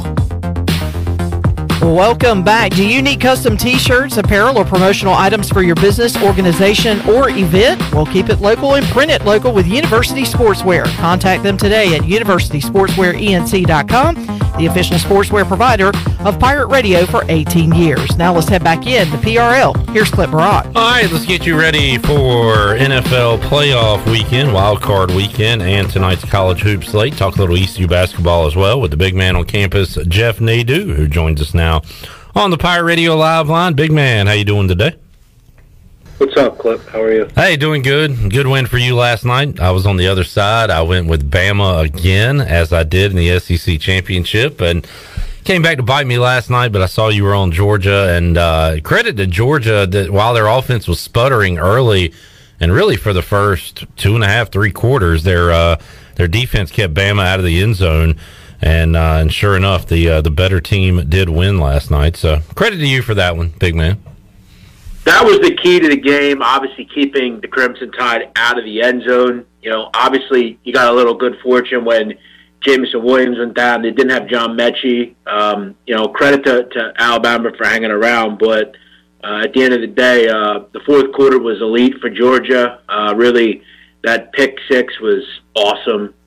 You just kind of waited for something like that, and it was a great job. Stetson Bennett had kind of a wild game. At times he looked terrible, but then at the right time he figured it out. That big throw to Mitchell was incredible. What a catch! Georgia deserved it. They were the best team all season, and I was happy to get 2.5 on the game. Let's stick with football, Jeff, before we get into some college basketball, as there's a nice slate of games tonight. Some good games going on tonight across college hoops. But real quick, and we'll talk to you again on Thursday and finalize some of this. But you got anything going for Wild Card Weekend, Super Wild Card Weekend? 2 games Saturday, 3 Sunday, a Monday nighter. It starts Raiders Bengals on Saturday, Patriots Bills. How about anything on Saturday, Jeff? Well, I was hoping to get the Bucks at under 7. Doesn't look like I'm going to get that. I'm probably going to be looking at some sort of play involving the Bucks and maybe the Patriots and some sort of teaser. Maybe I think if I can get the Patriots above 10, I'm going to buy in on them, and then I'll buy in on the Bucks at 2.5 under a field goal. Yeah. But I just feel like the Eagles, I think they're just a happy to be there type of team. That's just my thought. I think when we look defensively, I think the Eagles are going to have major issues here. Look, if they don't, I'll be surprised and I'll be happy. But I just think the Bucs are on another level on the Eagles. Tom Brady kind of worked them the first time they played in Philadelphia. This game's in Tampa. I think the Eagles, it's nice that they got to the playoffs, but this kind of screams like 31-17 to me. Yeah, it feels like Bucs Washington from last year's playoffs. Now, that game was played in Washington, but there were no fans. It was a weird night game, no fans. Washington hung around, but they were almost kind of the happy to be their team last year, while this is when Brady really gets rolling. Any thoughts on the Raiders-Bengals? And this one has come down. Like yesterday, I was saying that I don't necessarily love Carr and the Raiders, but the Bengals being that big of favorites at home on this stage, it made me a little nervous to back the Bengals. What do you think about that matchup? The game screams close, but I've had I've had issues with fading the Raiders this year. It's just been not one of my favorite things. I've also had issues fading the Bengals, so it's kind of a stay away for me. Yeah. I actually took a shot with the Bengals to win the Super Bowl. I think they had the deepest odds on the board. I think the Bengals are an interesting team, man. Defensively, they're actually better than I thought they'd be. And look, I think Jamar Chase is the best receiver in the country, or in the NFL. So I like Cincinnati, but I've had issues fading the Raiders. I'm going to kind of just stay away. What about a line like 12.5 in a playoff game? And certainly it makes sense. The Steelers are just, man, they're a slog to watch. They just, I don't know. They win ugly. They stay in games. But can they keep up with the Chiefs? When you see a number this big in the playoffs, do you shy away from it, or would you put something on Kansas City? I think the Steelers kind of lucked into the playoffs. Let's just be honest with ourselves. But that's not to say that matters. it's all about getting there, and once you get there, you got to do what you got to do. I don't know. I'm not real with it on laying double digits with the Chiefs. I'm not really with it on laying points with them in general. They have played a lot better, but I don't know. It's hard to envision laying this kind of number in the playoffs. Look, if I'm going to do this, I need a little different matchup. I don't trust the Chiefs as a favorite, let alone a double-digit favorite. So you said you went a little on a future with the Bengals. You had Dallas at the beginning of the year, right? I do. I have the Dallas Cowboys. I have the Rams. Okay, yeah, I'm in on the Rams as well. So those are the futures you have out there right now. What do you think about the top seeds, the Packers and the Titans? Is this thing wide open, or is anybody ahead of anybody right now? Are the Packers the favorite in your eyes, or is this thing wide open overall? I think it's wide open, man. I think there are a couple teams that I don't see winning. I don't see the Eagles winning the Super Bowl. I don't see the Raiders winning the Super Bowl, or the Steelers. But I think outside of that, it's pretty open. It's about as open as it gets. I still think the Rams are the best overall team in the country. I keep saying country. College football's over, Jeff. Yeah, right. No, I think the Rams are the best team in the NFL. That's my thought. Big Man on Campus, Jeff Nadeau joining us. Great college basketball night tonight. The Pirates will be back in action coming up Wednesday night on the road at Cincinnati. East Carolina coming off a last-second Dame time. Damian Dunn hits the three to give Temple the win on Saturday. Did you see the end of that game, Jeff? That was a good basketball game there in Philly. Yeah, it was. I keep saying, it's going to be problematic for Aaron McKie to keep Damian Dunn around here. This guy's really good. He's young, and these schools are going to come down and try to grab him. They ended up doing it with Jaden Gardner. I think they're going to try to do it here. This kid's terrific and really kind of brings back a new element. Temple basketball's playing well right now, and they've been doing it without some depth and some big pieces in Ty Strickland, Jake Forrester. And without McKee himself, Jeff, the last two games. Yeah, exactly. Went down to UCF and beat them, hung around against Houston and beat ECU. Now you got a winnable game tomorrow night against Tulsa, and then next week I'm probably going to be down there for Wichita State. So, looking forward to it. They're playing good basketball right now, the Owls. Jeff, you've been killing the projected lines for ECU basketball. You were all over it in the Temple game. Do you got one for me for Wednesday night against Cincinnati? Bearcats, kind of a funny team. They got waxed at home by Tulane, and then last midweek they blow out SMU. What do you think the line will look like for Cincinnati at home against ECU on Wednesday night? Yeah, I'd probably say Cincy 9, 8 maybe, 8.5, something like that. All right. ECU is going to be in these spots where they're going to be a dog in these games, and they're going to be close to double-digit dogs. But, Cincinnati is a totally different team than we know them from years past. I mean, under John Brennan, they just weren't very good. Wes Miller brings them kind of a different element, but I'm not going to be betting a lot against ECU. I'll be honest. I think they've been a lot better than I thought they'd be. This is not a real good Cincinnati offense. This game is probably a low-scoring game. I would lean under, maybe like 68-62 or something.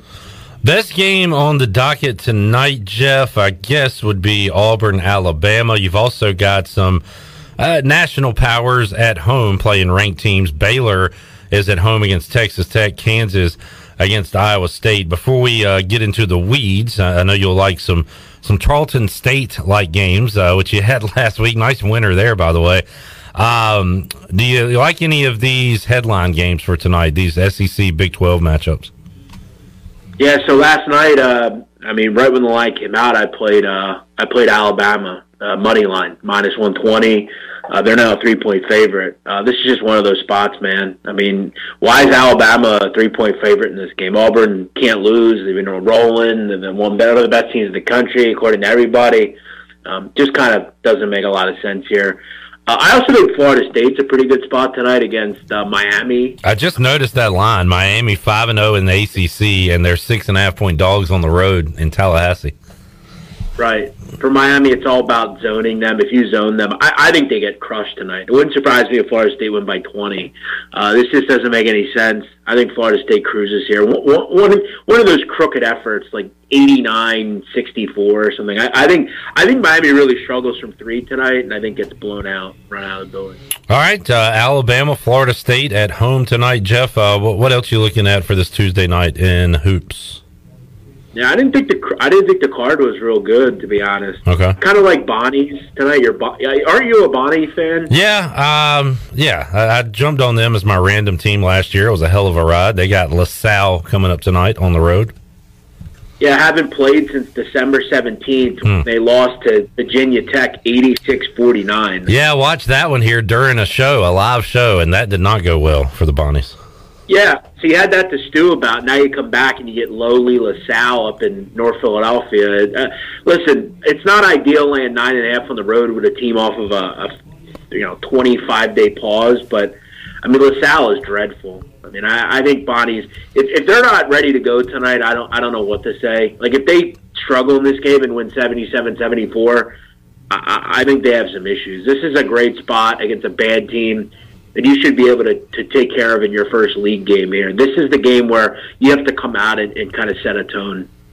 Jeff Nadeau joining us. Jeff, as we wrap it up here, as we sit here right now in college basketball or in conference play, starting to separate some real teams for some pretenders that had a good non-conference. Who are the teams that you've really enjoyed backing so far this 2021-22 season? Who do you find yourself going back to? Yeah, you mentioned Charlton State. I've been on them a couple times. Hofstra, betting on their overs has been fun. I had an over on Sunday with them, and against Monmouth with them, and against Arkansas with them. They're just a fun over team. 4-guard lineup, play fast, don't really play much defense. I'll tell you another one right now, Lipscomb. I mean, their overs right now are, I think, things you got to look towards. They don't play any defense, and they just got their best player back in Asajula. St. Thomas, a new team out of Minnesota, their overs have been real fun.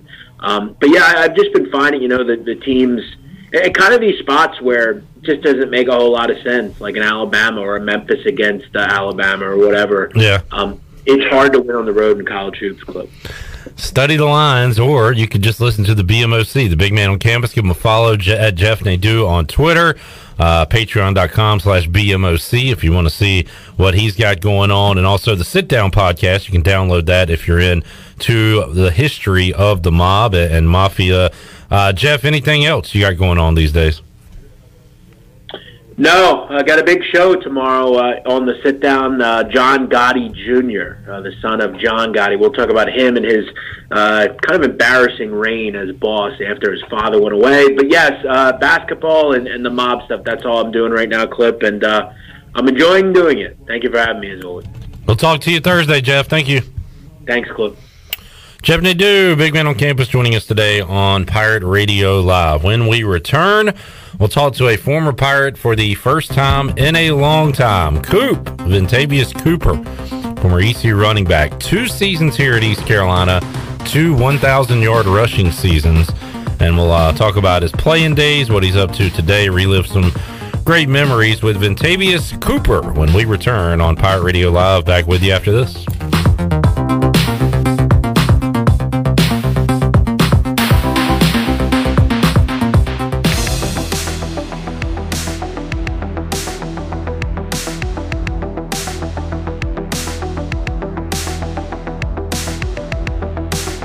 You're listening to Hour 2 of Pirate Radio Live. Now, back to the show. Welcome back. Watch all of Pirate Radio's local programming on YouTube Live. Go to YouTube and search for Pirate Radio TV and subscribe today. You can watch Pirate Radio Live, of course, Monday through Friday from 3 until 6. And, of course, the Bud Light pregame tailgate in the U.S. Cellular fifth quarter on game days. Just go to YouTube, search Pirate Radio TV, and click on that subscribe button. Now let's head back in to PRL. Here's Clip Brock. All right, we had some fun Bud Light pregame tailgate and U.S. Sailor fifth quarter call-in shows back in 2012, 2013, when Ventavious Cooper was running the football for the Pirates. 2 short years, but a lot of big numbers for Coop, and we have not talked to him in a while. It's great to have him back here on Pirate Radio, joining us on the Pirate Radio Live line today. Ventavious Cooper. Ventavious, man, been a while since we've chatted. Good to get you back on here, Pirate Radio. How you doing, man? Man, I can't complain, man. I can't complain. It's always good to hear some familiar voices and actually be, back into the mix with people from Greenville. I don't really talk to many people from up that way anymore. It's a little bad because of the land. Like that, I hate it. I miss everything about school, and I miss everybody that I met, and the amazing relationships that I built there. So I hate that I haven't been back and been able to talk to as many people as I really should. But it's definitely good to hear your voice, though, brother. How you? I'm good, man. It's great to hear that laid-back voice of Ventavious Cooper. And yeah, man, we grow up, we get old. It's hard to believe that it's been, 8, 9, 10 years since you were here at East Carolina. And Coop, it went by so fast. You came in here as a transfer, so you only had 2 years of eligibility, and you made the most of them, though. Your name, we talk about you a lot, Ventavious, because up until this past season, you were the last running back to have a 1,000-yard season at East Carolina. You had back-to-back 1,000-yard seasons in 2012, 2013, and Keaton Mitchell, finally the guy to hit 1,000 again. He had 1,000 plus this year for the Pirates, so you had that record for a long time. Were you even aware of that, Ventavious? Yeah, I was, man. I ain't gonna lie. I'm a little hurt, that I heard that it happened. It was kind of one of those things that I'm kind of like Eric Dickinson when it comes to my competitors. It lets me be a little happy for the guy. I can't be mad because he's an amazing athlete, and it had to have happened. And who better than to have it happen, by somebody like Keith Mitchell? But I was like, dang. At least I can hold on for a little while longer. Man, we were due for a 1,000-yard rusher, but Pirates finally another winning season here. And Coop, we talk about you too because you were on the last team to win a bowl game at East Carolina. We thought that might change this year, but Boston College had to opt out of the Military Bowl due to COVID, due to guys not being available to play. So we're still waiting to win that first bowl game, and I'm sure you remember that one, Ventavious. You went for a big one that day, 198 rushing yards, 2 touchdowns in the win over Ohio. That's the last time East Carolina won a bowl game. Right, man. That's crazy to think about, man. That was a fun day, though. That was a pretty fun day. We had Shane Carden catching touchdowns in that game, Ventavis. Probably the best catch that I've seen by a quarterback. Honestly, he went up over like one guy, something like that. Dang, that's our quarterback. Is that really? And that had to be a fun offense to play in, Coop. You also, looking at your numbers, 44 catches your last year, 26 in 2012. They utilized you well, and the guy spearheading that was Lincoln Riley. And talk about how things change. He's a young guy then calling plays, and now he's the talk of college football going to USC. I mean, you probably knew you were playing for a pretty good coach, but did you think he'd go on the rise he went on to? Honestly, man, yeah. It's a weird thing that you can see it, because I mean, look what he did with me. You know, I was a quarterback. I've been playing quarterback my entire career. You know, in high school and in little leagues, and I went to Southwest Community College to play quarterback there for 2 years, and he decided that. Yeah, we need to put you at running back, man. We need to let you have the ball in your hands. Not as much as you did when you were playing quarterback, but just a little bit. I mean the talent of him being able to see that, you know, I'm able to make the adjustment and, you know, to find ways to incorporate me in an offense like he had it.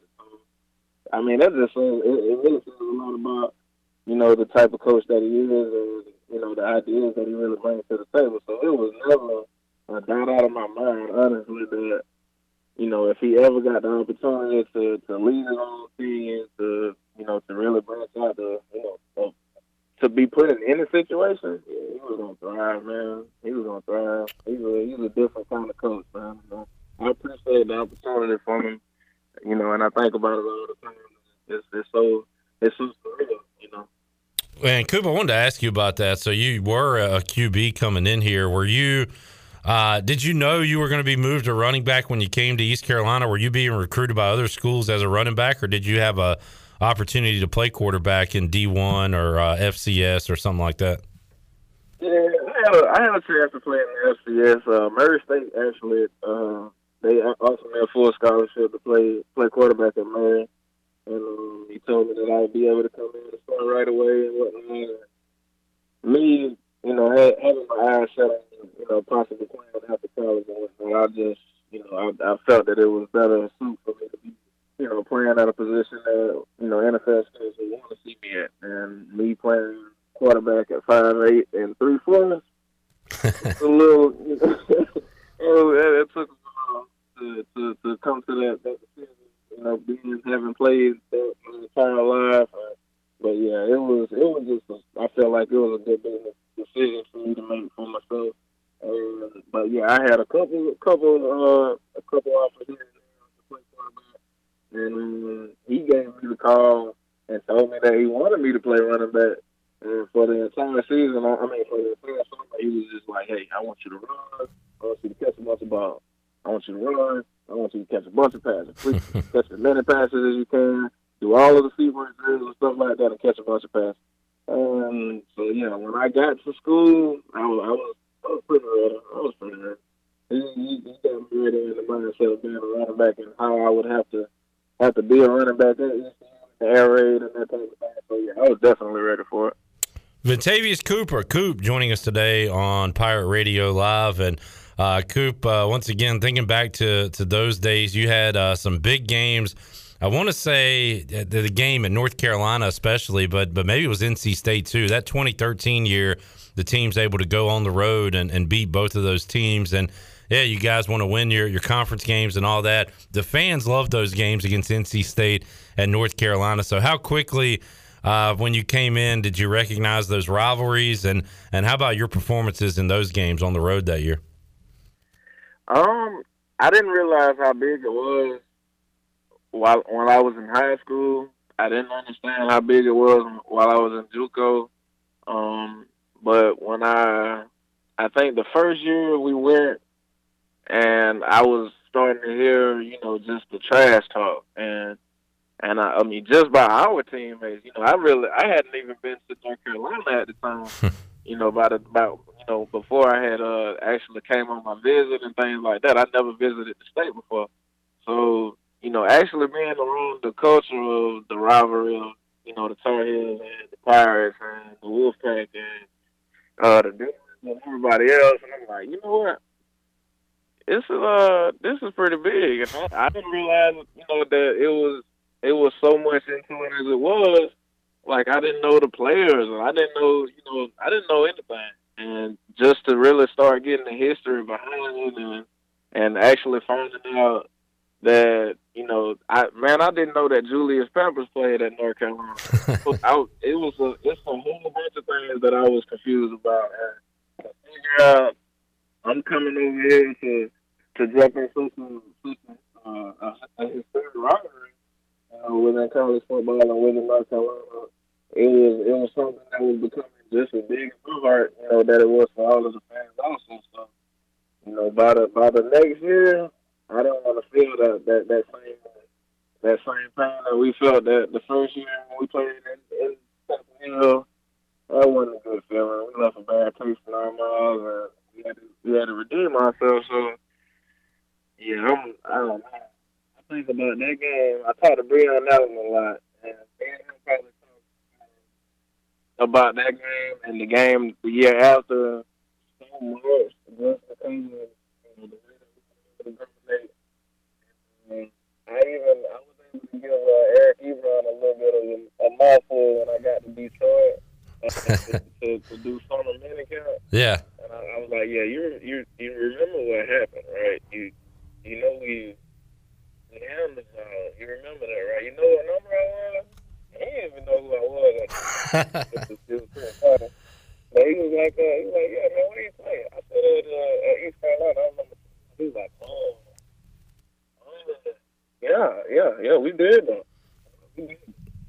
Coop had 270 total yards, if my math is right. 186 rushing yards, 70 receiving yards in that game. So we'll put you at 256 total yards in that game where you guys rolled up 55 on the Tar Heels. And I was going to ask you, Coop, and you said it there, you were with you went in for Detroit for some mini camps. Did you ever did you play any professional football after you left East Carolina on any level? No, sir. It was another business decision. It was some things that were starting to happen around me that I wasn't necessarily prepared for. And then a lot of areas, I needed to be better at, making those business decisions and having the right people surrounding me. Gotcha. So certain things, it didn't fare out exactly the way that I would have liked, but it's my. Well, Coop, we got to get you back here to Greenville for a game, man, and so you can see these Pirates because they're running the ball. They're starting to play like you guys played. We had a long drought, as you know, if you kept up with East Carolina, but it feels like things are back on the right track around here. Yes, sir. We've been waiting, man. We've been waiting. That's all I talked to Ike. I talked to a lot of my players that I still, from school, Zeke Biggs. Yeah. And it's just like, man, I hate it looking like it's looking right now, man. I hate it looking like that because my first year that we had a winning record, the next year we went to the bowl. We won the bowl. Yeah. And it's like that's the tradition that should be Pirate football, man. That's what everybody really should know us for. Winning games. The team that's competitive because we not. I didn't say that we were like other schools. I knew that our offense was different. I knew that our defense was different. I knew that our coaching staff was different. But that was what we were, and I felt like it was hard for us to really to be beat or really be to find a real about what we were capable of doing. So I just, I can't even put in words how it feels to not see them win so many games right now, because that's just what I was feeling like was supposed to be happening. That's what I ever thought about happening at Easter. Yeah, man. Coop, one more for you. Bryce Williams, former tight end, your teammate, joins us here on the show on Wednesdays. He's just a regular old dude, and just happened to be big and pretty talented and a good football player. What do you remember, if anything, about Bryce being that lanky tight end for the Pirates? You remember anything? Got any good stories about Bryce? I think the best story, well, the best memory that I can say that I have about Bryce. Well, just to start off, while I was at school, Justin Jones was the tight end. Yeah. And to come in to start my career, and then me noticing Justin and his size and what he was able to do, and hearing about the Hail Mary and things like that, and I got to see Bryce play, and I'm like, dang, what is he doing? Is he gonna play this year or what? And like, 'cause he is nice, bro. Like, this man can catch anything, and he's fast. He's faster than almost like 20% of our receivers. I was just confused. But Bryce was an amazing talent, man, and I'm talking about super fast for a guy's size. And we call him Slim 80, you know what I'm saying? It's like he a big slim dude, and he moves like every other wide receiver out there. But my best memory that I have with Bryce was actually when we were in North Carolina State, and I think we had just scored a touchdown. And I'm not sure who scored. We had a lot of tugs that day. I ain't gonna lie. Yep, a lot of them. I'm not sure who scored at the time. Bryce came over to me. I think Bryce may have scored, honestly. I think it was his touchdown. But I was so amped up for that. We had a picture taken that was just him and I standing, and you can see the fans behind us, and you can see, everybody was happening. But the focus is just me and Bryce. And Bryce is just yelling. Like, we just hollering. We got a moment where we, helmet to helmet, and we just screaming in each other's face, like, yeah,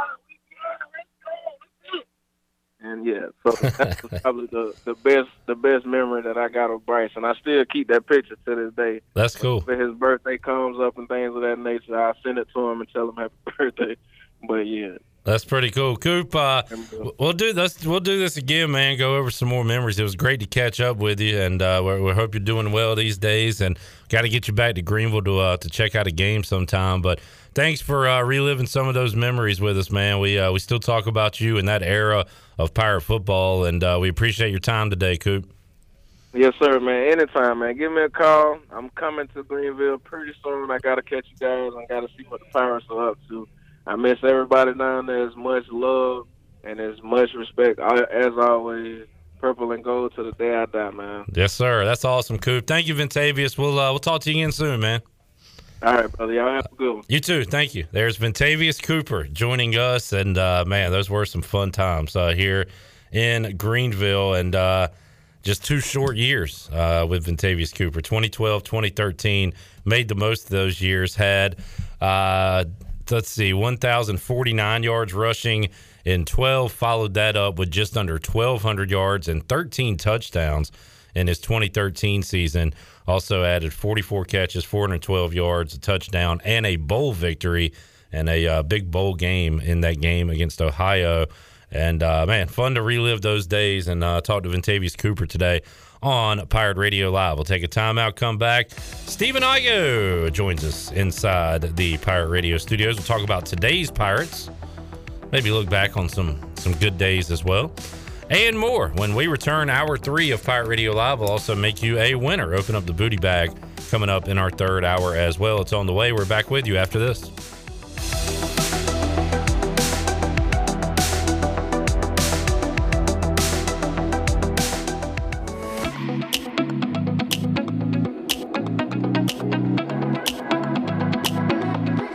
You're listening to Hour 3 of Pirate Radio Live. This hour of PRL is brought to you by Bud Light, reminding Pirate fans to stay in the game and drink responsibly. Bud Light, the official beer of the ECU Pirates, and proudly distributed by Carolina Eagle Distributing since 1989. Now, back to the show. Welcome back. At Angel Oak, they continue to make customer service a number one priority. A local mortgage advisor is the key to your transaction success. The combination of their local team's experience and Angel Oak's wide offerings of products from standard conventional, government, and portfolio loans has something for every financial situation. For more information, call Talbot Green, Joanne Weir, or Wanda Hager at 751-2060. Now let's head back into PRL. Here's Clip Brock. Alrighty, back with you here on Pirate Radio Live. We've talked to two former Pirates today. One, the wound is still fresh with Tyler Snead, but great to catch up there with Ventavious Cooper. And we talked about his exploits quite a bit, especially since we didn't have a 1,000-yard rusher for so many seasons. But he had some super productive years and said there that he's not shocked that Lincoln Riley has made the rise to fame and the rise in the coaching world that he's made due to how he used him, a quarterback who came in and played running back and played so well. And great to catch up with Coop. I don't know, is he underappreciated almost? I think so. I think Cooper and Lance Lewis fall into that category, probably because they're two JUCO guys that only played 2 years. But yeah. I feel like Ventavious Cooper, Andre Allison, probably another one in that realm. But, man, he was fun to watch. I still remember when he signed, covering recruiting at the time. I'm like, who the heck is this guy? And like, why is ECU signing this quarterback from a 5'8" quarterback? Yeah, as he just put it, from some Mississippi JUCO. But like he said, Lincoln Riley clearly had an eye for talent, and they always say, oftentimes, usually it's the high school quarterbacks that make the best receivers and running backs. But in this case, I guess a JUCO quarterback makes the best running back. I'm looking, let's see who else, because he came in, had a 1,000-yard season his first year. Out of nowhere, really. Reggie Bullock had 387 yards. Michael Dobson, 190. Hunter Furr, there was so much hype around him. He was the cool transfer before the transfer portal. 43 yards for Hunter Furr. Jabril Solomon was an absolute wide receiver. Dude, if he could have kept his grades in order. 2 carries to 29 yards. Torrance Hunt, was he the one that went from DB to running back? Zico Pursuit, -1 yard. He did his running the previous year, right? That was 2012, where it was Torrance Hunt, converted corner, and Zico Pursuit, converted tight end. I mean, they legitimately ran out of running backs, which is why they probably had so many running backs on that list right there. Yeah, and Coop had 200 carries that year. My guy Brad Warnick, 1 carry, 4 yards. Best backup quarterback in ECU history. UAB game when he came in for like one drive and could have been helped move the chains. He is.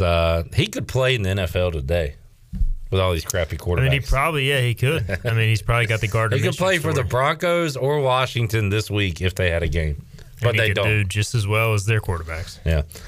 So fun to look back at some of those numbers, and now we don't have to do that as much because we have good football to talk about here at East Carolina. You just mentioned as you came in some Bama guys in the transfer portal, so now it's time to see what teams can pick up some scraps from Alabama and Georgia after last night's championship game. But how many Bama guys are in there? You said. Quite a few. I saw a handful just scrolling Twitter. I haven't been on Twitter a ton today, but I saw their stud tight end, their backup quarterback, like just some of their better players that probably before this era would have waited for their time to play are entering the portal. It's just so easy now. Well, they made a big deal about their running back, Robinson. I didn't realize he had been around so long. He's had in his tenure at Alabama as running back, like 7 NFL running backs in the same room with him during his career there?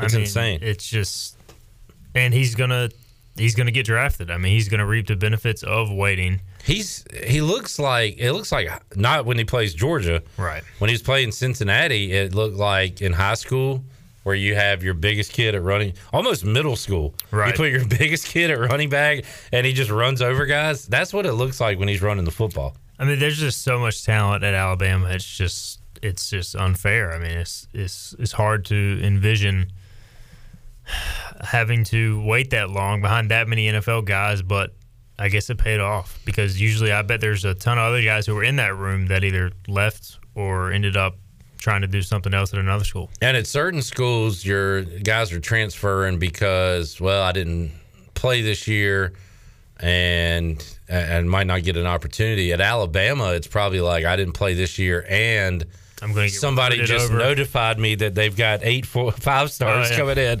at my position, and I really don't have a shot. I mean, they sign at least 1 4-star running back every year, if not a 5-star. I mean, it's just a different level.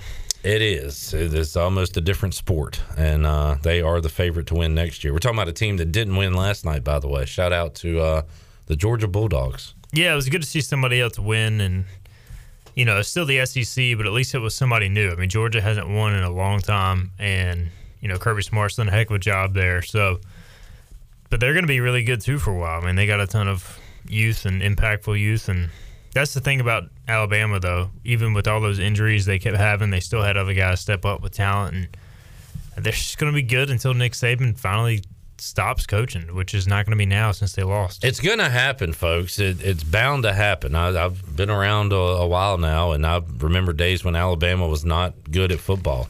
It's happened in my lifetime, and it's going to happen again. When Nick Saban steps down, they'll bring in the next guy, and they'll fall off. I mean, at that point, it's going to be impossible shoes to fill. Like I know that in theory it'd be great to be the Alabama coach and have all those resources and that history, but that's going to be the hardest job to replace Nick Saban because the expectations are going to just be so high that no matter what you do, you're probably going to fail.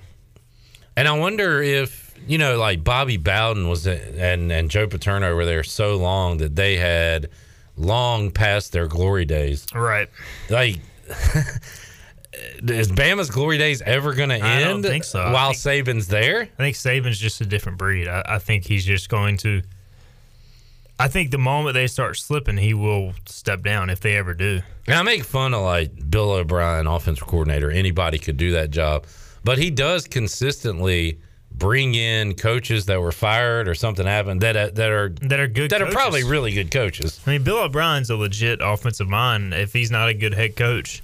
I mean, the Texans were pretty good under him. He was with Brady and the Patriots. He had Steve Sarkisian before that. He was a good coach. Lane was there. Lane Kiffin. So, I mean, yeah, you can question. He's going to keep bringing in guys like that. He's going to bring in whatever guy replaces or whatever guy's fired from the NFL. Or I mean, you can probably bring in Brian Flores next year. And that would be hilarious. That's the best defense ever. So I don't know. Igo, your coach didn't make it through the. I have a coach.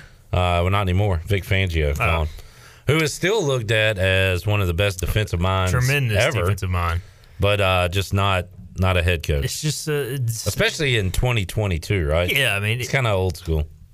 Denver had nothing to play for, and they kicked a field goal on 4th and 9 from the 8-yard line. Meanwhile, Brandon Staley is 17 years old going for it at his own 18. Yeah. You couldn't have two more different coaches in the same division. And that's the thing about the Chargers is every year, man, watch out for the Chargers. This is their year. They got a good quarterback. They got all this young talent, and they find a way to falter every year. I mean, they've had some great quarterbacks, Fouts, Breeze, Rivers, Herbert, and have never won a Super Bowl. I had this conversation off the air with Chandler. I want to, because I heard a discussion going on, and we can do it real quick, but it was the most disappointing team this year. Definitely. And the Chargers were up there. And then I said, because you think about the transition from Favre to Rodgers and what the Packers have had. They won one. The transition in coaching with the Steelers from Chuck Noll to Bill Cowher to Tomlin, and they've won a couple, and they've had Roethlisberger for forever now. But the Chargers have had Hall of Fame quarterback, a potential like Rivers is right on the doorstep. Yeah, he'll probably get in. I think he'll get in. And then a guy on pace to be after 2 years to be a Hall of Fame quarterback and have zero to show for it. How many championship games have they been to? I'll look it up real quick. I know they've been to one. Maybe one or two? They went to one with Rivers, right? Against the Patriots? or Colts. I can't remember who they played, but I remember them making it to 1. So they've had 3 Hall of Fame quarterbacks. We'll say. I mean, Herbert, again, he's on pace. I'm not going to go crazy. But so championship, they were in the championship in 2007, and that is it. Out of that run on QBs that they've had. They've also had LaDainian Tomlinson, one of the greatest players of all time. Antonio Gates. Antonio Gates was just an absolute terror for me, along with LT. Like when they had Rivers, LT, and Gates, for them not to make a Super Bowl, that's got to be one of the more disappointing things in franchise history. Part of the problem, I feel like, I don't know if it's a ownership deal, but even now, like they're in LA. When Denver played in LA, like it was half Denver fans. I mean, how was it like that in San Diego too? Yeah, it was. It wasn't as bad, but it was bad. I mean, they just don't have they don't have a great culture, and I don't know if it's because they're in California where it's hard to kind of establish that consistently.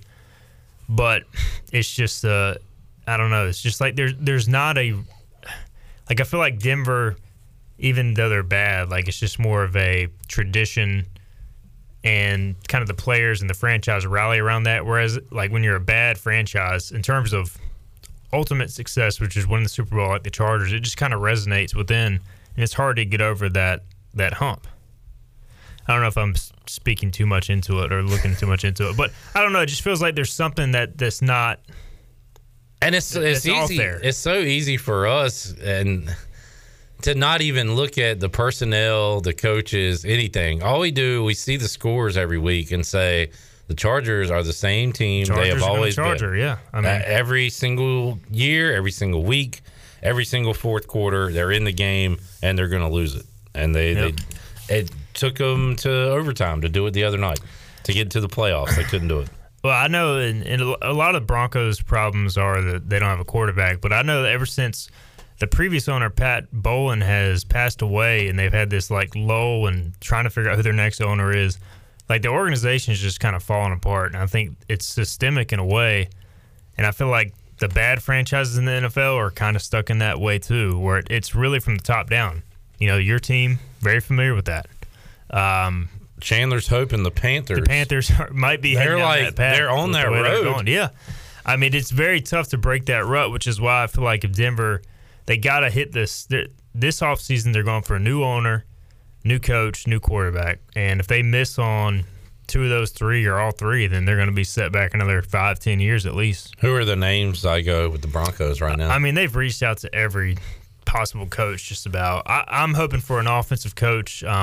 Their last 2, Vance Joseph and Vic Fangio, total bust as defensive guys. But yeah, and I saw the name Flores, which is like, I like Brian Flores. He seems like a bad dude and all that, but would you want another defensive guy? I could see that turning Broncos fans off. Yeah, he would have to, like, I'd be fine with Flores or Dan Quinn Dan Quinn. If they had a plan for OC. Like Dan Quinn had the vision to hire Kyle Shanahan as his OC. True. So like, to me, he's got to have a plan for OC because Denver has had such bad offense. They've had good defense for 5 years now, and it hasn't made a difference.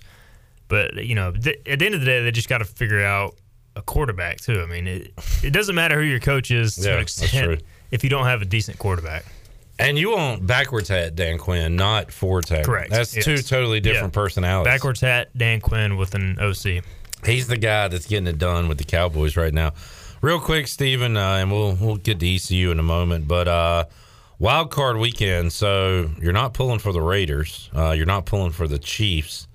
Do you have a rooting interest in the playoffs this year? Are you going to pick a team and go with them? I don't really have a rooting interest. I think the Bengals are fun. Bengals or Bills will be, you know, you just like to see different teams. Definitely pulling for the Steelers to beat the Chiefs because I can't stand Mahomes. I like Mahomes as a person, but he's just, gosh, they're so good and so annoying to play against. What is he against Denver now? Undefeated, whatever. I mean, KC has won 13 in a row in the series. 8-0, 10-0, whatever it is. Melvin Gordon, by the way, with another disastrous fumble. Anyways, my dad's a Rams fan. He grew up an L.A. Rams fan, and then when they moved to St. Louis, he was turned off. But now that they're back in L.A., he's back. So he only likes crappy Rams teams? Correct. Yep, he likes the bad Rams teams. He wasn't a fan of the show on turf. Wow. But he's kind of all in with Cooper Kupp, man. He loves Cooper Kupp. He texts me every Sunday. He just texts me Kupp in all capital letters, misspelled usually. But true message boarder. Yeah. So I guess the Rams, if I had to pick one. But I'd like to see, honestly, I'd like to see Aaron Rodgers win another one. And I'm not a huge Aaron Rodgers fan for his personality. He can kind of be a jerk at times, but it just feels like he's due for another one. Definitely. Cooper Kupp had 37 more catches than the next guy. I mean, those numbers are just unreal, man. Over 300 more yards than Justin Jefferson, who finished second in yards. I should say he had 22 more catches than Devontae Adams. Had 16 catches. That's 3 more than Jamar Chase. How about the ball Chase is playing late in the year? But he pretty much lapped every other receiver this year. And I said I like the Rams going into the year. I'm pulling for Stafford, and so I'm pulling for them to make a run here. Stafford's never won a playoff game, though, right? That is true. Yeah, he's barely played in any. Yeah, I mean, it's just... And he's going to blow it. You don't want Stafford against Rodgers or Brady. Well, that's the thing. Or even Dak at this point, I would say. You don't want... I think LA's got to find a way to avoid Green Bay. I could see them going to Tampa and winning. I can't see them going to Lambeau and winning. Yeah.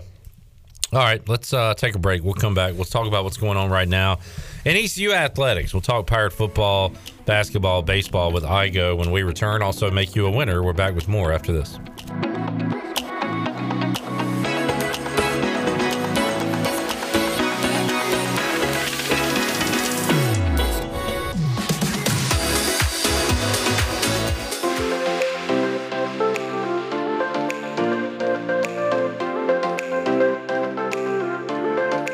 You're listening to Hour 3 of Pirate Radio Live. This hour of PRL is brought to you by Bud Light, reminding Pirate fans to stay in the game and drink responsibly.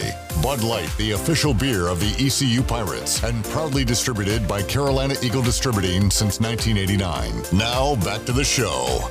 Welcome back. Quality Equipment is your full-service John Deere dealer with 28 locations to serve you. Quality Equipment is open in Winterville next to Sam's Club, or visit qualityequip.com to find the location near you. Now let's head back into PRL. Here's Clip Brock. Alrighty, back with you with some breaking news. I don't even know if the breaking news boys have this one yet. Uh-oh. Remember all those free agents to be that were calling Joe Judge wanting to play for the Giants?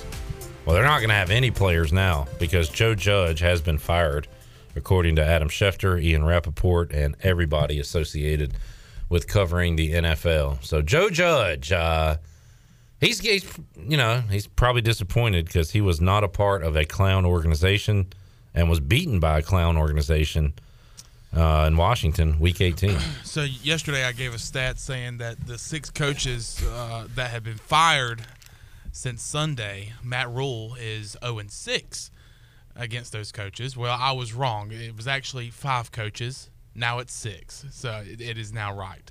Is that record still right, too? It's 0-6. Okay, because the Giants did beat the Panthers. Like a dog. In New York. Yeah, I do remember that now. So Joe Judge gets the axe. Why? I don't understand why. All those players wanted to play in New York. And they're coming begging me. They're begging to come back. What an idiot. You know who needs to get fired from the Giants? Dave Gettleman. Well, he's retired. Oh, really? Yeah. Before he could get fired. Can't get fired Smart if you retire. Smart move. When did he retire? Yesterday. Yeah. So Igo's been in his bubble. All this talk about, there was a report Joe Judge was coming back. Maybe this means the report about Matt Rule coming back is... You never People can still get fired after Black Monday, Chandler. People are going in there saying, hey, Scott Fitterer, Dave Tepper, we're begging to come back and play for Matt Rule. We're begging. Here's a good question I asked myself. Like, where does my team sit on the coaching vacancy? Oh, yeah. That's a good question. Like hot spot? Yeah, if Doug Peterson's like the number one candidate, like a lot of people are speculating, like, where would he want to go most? And to me, it all comes down to quarterback. Like, who has a quarterback? So we got, let's do it real quick. Dolphins, Jaguars, Is David Culley safe, right? Our guy David Culley. For now. I thought he was getting fired. For them to go 4-13, I think he overachieved. Yeah. I was listening to the CBS Sports Radio today and this morning, and they were saying that David Culley said, said, hey, right now I am the head coach, the same old. Like, I'm the head coach for the Texans. That's what I plan on doing, and I'm moving I feel forward. bad for him. They set him up to fail. And they're going to fire him and bring in a also, he's been in the NFL as a coach for years. Honestly, and he I finally would rather gets his have shot. David Culley after what he did this year than any of the coaches that are being thrown around. They were busting their ass, kind of like Campbell for the Lions. Yeah. Like they were playing hard for him. All right, let's see. I got Giants. Who we got in the North? The Bears. Vikings. Mike Zimmer out. And their GM. Mike Zimmer tried to get fired. He's just he hates life. He hates everybody. Well, he's a defensive coach, and they ranked like 31st in defense the last few years. He deserved it. Let's see. Falcons, Panthers. Seahawks, Niners, Cardinals, Rams. So I got Dolphins, Jags, Broncos, Giants, Bears, Vikings. Is that right? Let's look at QBs real quick. Tua, Trevor. I go. Not good news. Not sure there. Locke's the only one under contract. Daniel Jones, I guess. They're probably ready to move on from him. Justin Fields and Kirk Cousins. Honestly, I go, the Broncos are last in terms if you go QB, by quarterbacks. Yeah. Now, what about if you count roster overall and cap space? Denver's near the top. Okay, but they have no QB. They do have the number 9 overall pick. And coaches like to come in and get their own QB, GM. So, They have the what pick? Number 9. Oh, they're going to sneak Matt Corral right from us. I would love Matt Corral. I want Matt Corral. Y'all had 9 last year, didn't you? They had number 9. They got Patrick Surtain, who had a great year. I was going to say, it turned out pretty good. Thought he got hurt. He did get hurt towards the end. But I just assume every good Broncos player gets hurt. That's what's happened the past 2 years. So, but they have a first-round pick, 2 seconds, 2 thirds. So they have capital to move up and maybe get somebody if they really like it. That is a good question, though. I go, what if you were the hot candidate? What job would you take? All of them have warts. I mean, the Jaguars have the quarterback, but they're the Jaguars. I know. I don't think I want to go there. The Dolphins have the Dolphins and now I'm worried if I'm the next coach. Yeah, they just fired Brian Flores because I was going to say they've had 2 back-to-back winning seasons. That would be great to go into, but then you're working with an owner who won't take Jim Harbaugh away from Michigan because he loves Michigan more than the team he owns, and he just fired a good coach. So I don't think I want to go there. Bears, Vikings. The Vikings are the NFC Chargers. Yes. They got pretty good roster, although it is starting to age a little bit. They do have Justin Jefferson, Adam Thielen, Kirk Cousins. What do you I think I might go to the Bears because they hate Nagy and all their previous coaches so much. If you can win 9 or 10 games, you'll be a hero. I feel like there's some job security there. Go with Justin Fields. Years, get a young quarterback. Pretty proud franchise. The Vikings are a weird one because, what do you do with Kirk Cousins? Do you blow it up or do you keep Kirk Cousins? Yeah, you just keep paying him. I feel like it's time for Kirk Cousins to go somewhere. It's just like how it ended in Washington. It's should we? He's right there on the fence. You don't know what to do with him. He's the same player somehow. 5 years later? But it's because he puts up great numbers, but they don't win games. 8-9. I wonder what his overall record is. It's got to be right at 500. Yeah, it's crazy. He'll have some elite games, and then others he just. I don't know what happens. All right, I enjoy talking NFL, getting away. I'm sure Igo does too. Yeah, because you're so inundated with all the we ECU do is talk stuff. ECU. So I enjoy coming up here BSing and talking, especially now that Denver fired his coach. There's some actual, you get reinvigorated when there's a big change. When it's the same thing and your team keeps losing. I had my hopes up for 3 big games this year, and they flopped in all 3. So I was ready to move on. I know. Every time I'd text you. All right, Igo, big one here today. Collapse. Yep. Nothing. All right, what's going on in Pirate Land, Igo? What are you covering right now? Hoops is in season, obviously. We're getting closer to baseball. What are you're following the portal with football, I guess? Yeah, following the portal. It never stops. Recruiting never stops. It never stopped before the portal, and now with the portal, it's it's almost like there's a high school recruiting season and there's a portal recruiting season. Feels like right now it's kind of that portal recruiting season. Guys are still entering, guys are still exiting. The start of semester was Monday. I still think they might try and sneak in another guy or two for this semester. I'm not sure what the deadline is, but I've talked to a few offensive linemen who are looking at visiting later this month from the FCS ranks who are transferring up, and then, been in contact with a couple other guys ECU's talking to. But, transfer portal recruiting is kind of difficult to cover because there's some guys who tweet out every offer like, every high school recruit does. But then there are a lot of transfers who don't want any of their information public because they've already been through the recruiting process. They get kind of sick of the hype. And so that's funny. It kind of depends on the person. Some people crave that attention and want to be wined and dined. Some are sick of it. You'll find that the FCS guys who have never really been recruited definitely want the attention. Yeah. More times than not. Whereas the ECU was after this kid from Maryland, 4-star recruit out of high school, never tweeted anything about offers. He came on a visit to ECU. He also visited state and had some other schools involved. And he just tweeted out, "I'm joining the Wolfpack." No picture or anything after he committed. Nothing about the visits. He just ended up committing. He was like, "I'm going with the Wolfpack." I don't even know if he used exclamation points, but that was how he let everybody know. So it's just you never know how everybody's going to approach it. This other guy who's visiting, or told me he's looking at visiting ECU later this month, said that he's taking a visit this weekend, but he doesn't want to tell me where it's at. So I don't know what that's all about. I watch Barstool Sports Pick Central every day, and it's the host is a Mississippi State guy who's huge college football, but he's SEC, so he has a different perspective than we do here. And the other guys up there, one's an Ohio State guy, the other one doesn't care about college football. So they look at it a lot different than we do here in Greenville, North Carolina. And they said that the best offseason in sports is the NBA, which at times is better than the regular season itself. So much happens. It's fun to follow. Free agency, draft.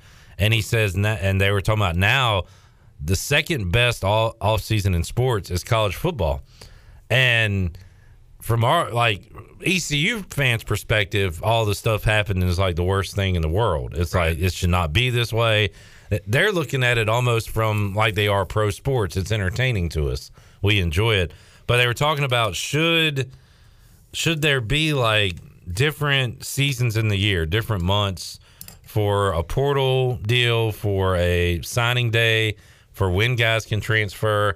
Now that we're in this new world of college football, I also heard one of them say that Brandon Walker, who's been following it forever, say we went years with no changes at all, and now we've experienced almost 20 years of change in a year and a half.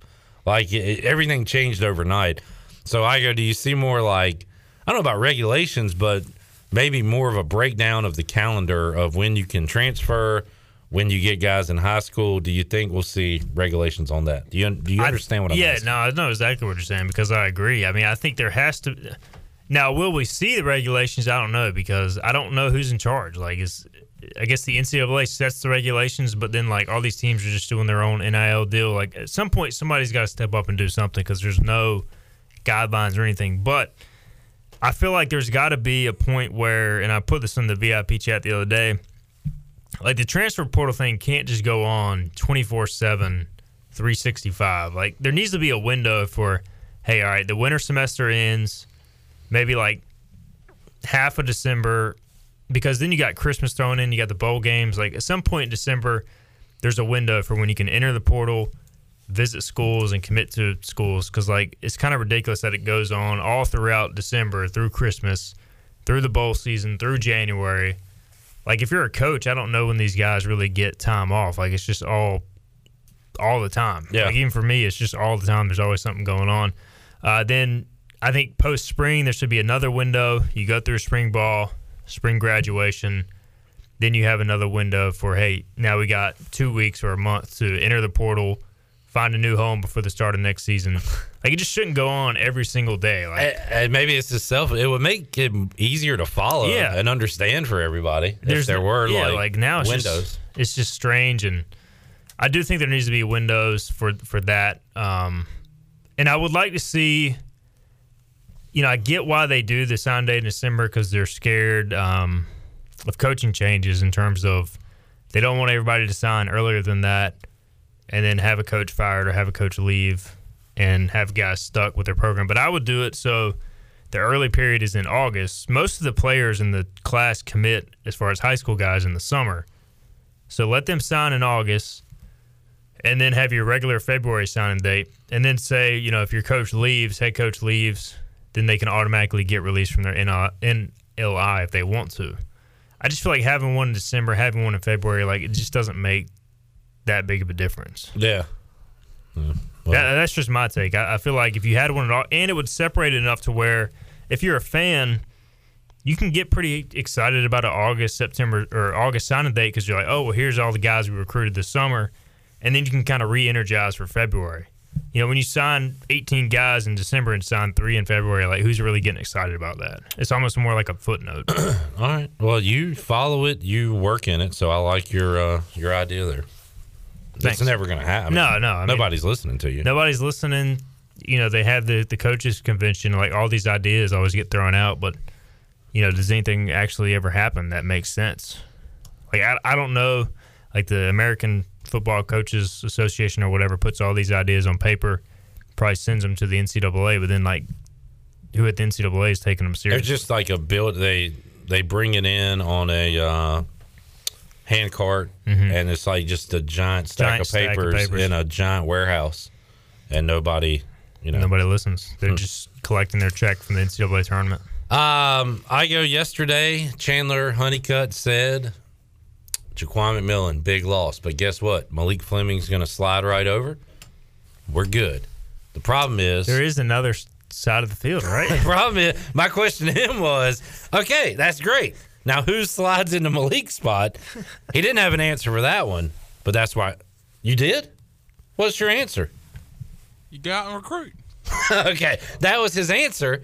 So, Steven, I'm going to see if you can have a more specific answer for us. What does that loss of McMillan mean?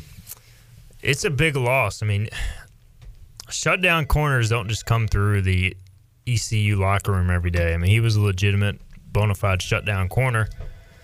First in a long time. Yeah, elite cover skills. So, and I think Malik Fleming's very good. I think you can, like Chandler says, you can almost count on one side being pretty much locked down for the next year. But the only problem is we haven't seen any of these other corners played because McMillan and Fleming have been so good, and now Nolan Johnson's gone to the portal. He probably will not be coming back, according to my sources. So you've got several young corners in the program, but none of them have played. Now I've attended a few scrimmages where like guys like Jaden Chalmers, Sean Tucker, CJ Crump, some of these young corners have really made several plays that have impressed me. I'm like, man, that guy's got a chance to be good. Now, doing that in a scrimmage and executing consistently in a game is a different deal, but I trust Steve Ellis. I think he's a good enough corners coach. He's got a pretty good pedigree in terms of churning out professional talent. I think they've got enough talent in the program, and they can always switch over Juwan Powell or Jordan Huff, the incoming JUCO guy, to corner to help out. I think they're going to be okay. They just, it hurts to lose McMillan. But as I wrote today, I think the rest of the defense coming back around him, and if those spots get better, the need for a true shutdown cornerback lessens a little bit. I think this is a good thing, I'm going to say. It's a bad thing if the guys second and third string are didn't play because they're bad. But for as much depth as we've talked about on this team, we did see a lot of guys play on both lines, right? Yes. But like wide receiver, we saw the same guys every week. Running back, we saw 2 the entire season. Mm-hmm. And like corners, we saw our main guys every week. Pirates were able to stay healthy in 2021 for the most part at those positions, not on the lines necessarily. But that's what you want, right? Like you got young guys who are getting better at practice, and now it'll be their time to shine. So maybe there's a lot back there, Stephen, we just hadn't seen because the guys on the field have been too good to take off the field. Yeah, I mean, that's like at corner. I don't know about receiver. We'll see. I feel like several of these guys have now had 2+ years in the program. Now, part of that was a COVID year, but like this is a huge offseason for development of the current roster. Like, I see a lot of guys on the roster in their second and third year in Coach Houston's first or second recruiting class that, like, coming out of high school, I was pretty high on. Now they've had a chance to redshirt, develop a little bit, and, like, this is their time. You know, a lot of the guys that have been having success, you know, Scotty Montgomery recruited Tyler Snead, initially recruited McMillan. So those are two guys. You know, Holton Ahlers initially recruited by Montgomery. CJ, I think the same way. You've had several young players on defense step up that were recruited by Coach Houston. But now we need to see more of those guys who have been in the program, haven't left, have developed. I think this is kind of the time you see them to step up. Everybody wants to say, let's go to the portal and find somebody. But to me, more important than that is developing your own roster, getting those guys who know the culture, know the program, get them to the point where they're ready to contribute. If this was like 1972, people would be really excited. Like, all right, let's see all these guys we recruited a couple years ago. But it's 2022 where you have to see it to believe it. Right. And, if this guy's not playing, there's something wrong with him. He's not that good. So it's kind of like an old school feel to building a program. Maybe this could be a positive thing for this football team. Yeah, I think you got to find that balance. I mean, if you can go out and get a shutdown corner from some program from the portal, then sure. But, like, you don't want to just, you know, everybody as soon as McMillan left is like, oh, well, we need a corner from the portal now. Well, do we really need another Nigel Knott? I mean, is that necessary? Or we could use an Adonis Armstrong. Yeah. He was what, JUCO? JUCO. Yeah. I mean, you just have to make sure that it's the right fit. And half the time you take a guy from the portal, it works out. Half the time it probably doesn't. I'm excited to see the guys, like you said, that were brought in. We hear their names, and we don't hear from them from 2 years. You know, but by the time we do, they're developed. They're good players. Demel Hickman, I think, has been in the program for 4 years now. And, you know, Coach Ellis talked about him as a guy that he groups in with Nolan Johnson, Malik Fleming, et cetera, in the preseason. Now he's got a shot to play. Did you ever really think Warren Saba would be a difference maker? Like, he was just kind of a guy on the team, right? Yeah. I mean, it's just you see it with several guys. You know, Sean Bailey didn't really play till his fourth or fifth year, and then he became kind of a mainstay on the offensive line his last 2 or 3 years. So, you know, just because guys don't play a lot early doesn't mean they're capable of not playing at some point. By the way, we'll talk to Warren Saba Friday on Pirate Radio Live. Nice. Live from the Hula Bowl. I saw DJ Ford post a Instagram story from the UCF locker room today at the Hula Bowl. We'll see if we can get DJ on as well. Is this? I've never heard of the Hula Bowl. Is this new? I think it's very recent. I like it. I mean, it's an opportunity for guys to hopefully be around some coaches, some scouts, things like that. Anytime you can get a guy who has an opportunity to perform on a stage in front of professional scouts, I think it's a positive. And with the XFL and exactly. Is the USFL coming back? What's the deal with that? This year. What is it, March or April?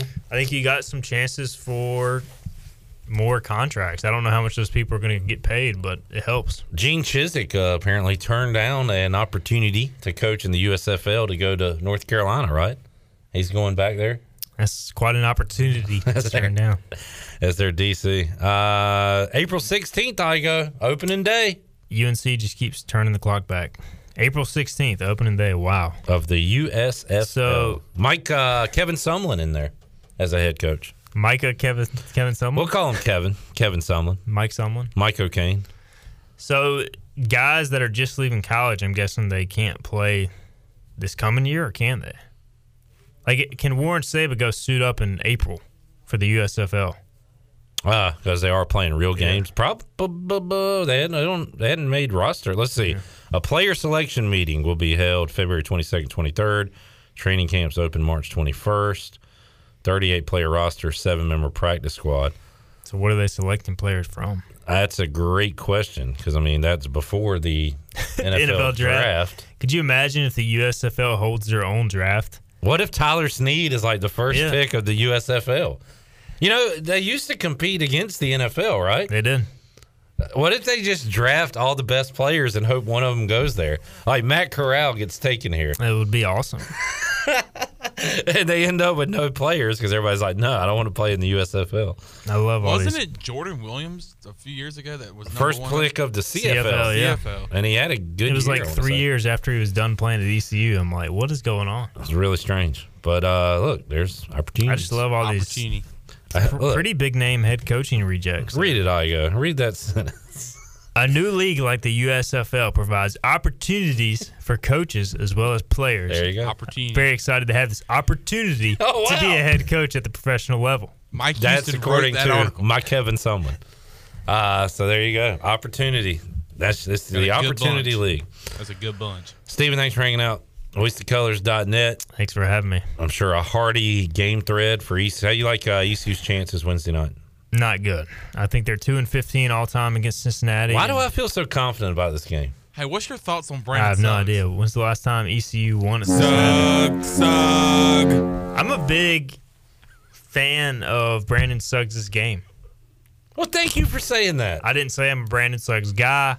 I didn't say that was nice of him to I say. love Brandon I mean, you Suggs. could say it. You're not going to get on the boat anyway. I mean, I'm just saying I'm a fan of Brandon Suggs' game. That's nice of you to say. That's good to hear. But you have to realize what his game is, and you can't oversell it like some people do. Like who? Who's like done the that? guy who drives a sugboat. The tugboat driver. My statement is true. If The sugboat captain. If 3-point shooting, who's so ashamed that when he posts his face on Twitter, he has to cover it. Because that's how bad the Sugboat Oh, is. you are. That is a lie. I am proud to be a Suggs, the Brandon Suggs guy. And why are you covering your face, man? With your just to captain get hat? the full hat picture. Brandon Suggs. If there was no 3-point line, if shooting percentage wasn't a thing and turnovers wasn't a category, Brandon Suggs is All-American. He actually was shooting, so I'll take blame for this. He was shooting the three well. I can't remember what game it was after. And then I asked him, hey, man, your three-point shooting is going really well. Have you been working on that? Rat poison! And he's not made a three since. You rat poisoned him. So that's probably my on beef. purpose. But here's what I'm saying. Because you want, as a dig on me. Brandon Suggs will make 2 3-pointers tomorrow night in Fifth Third Arena. That's why I feel so good about their game. Third, Fifth Arena, whatever it's called.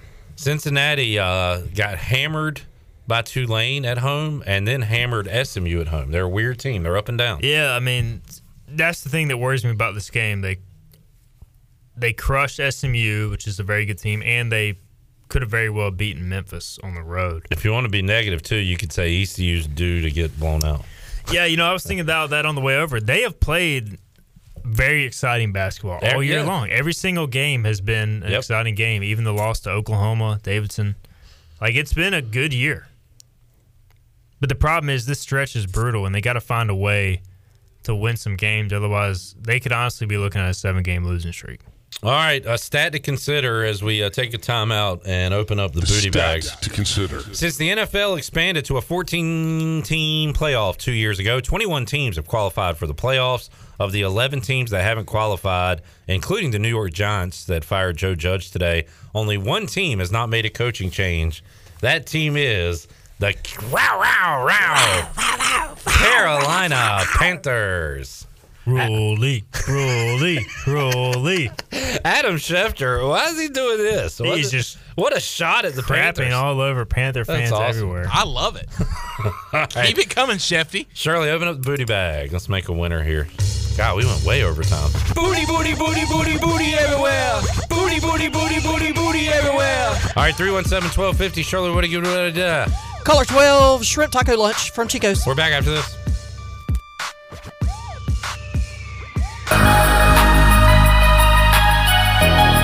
You're listening to Hour 3 of Pirate Radio Live. This hour of PRL is brought to you by Bud Light, reminding Pirate fans to stay in the game and drink responsibly. Bud Light, the official beer of the ECU Pirates, and proudly distributed by Carolina Eagle Distributing since 1989. Now, back to the show. Welcome back. Congratulations to J.R. Robertson of Greenville, who picked up lunch from Chico's, a shrimp taco lunch, I should say. Grab your amigos and head to Chico's.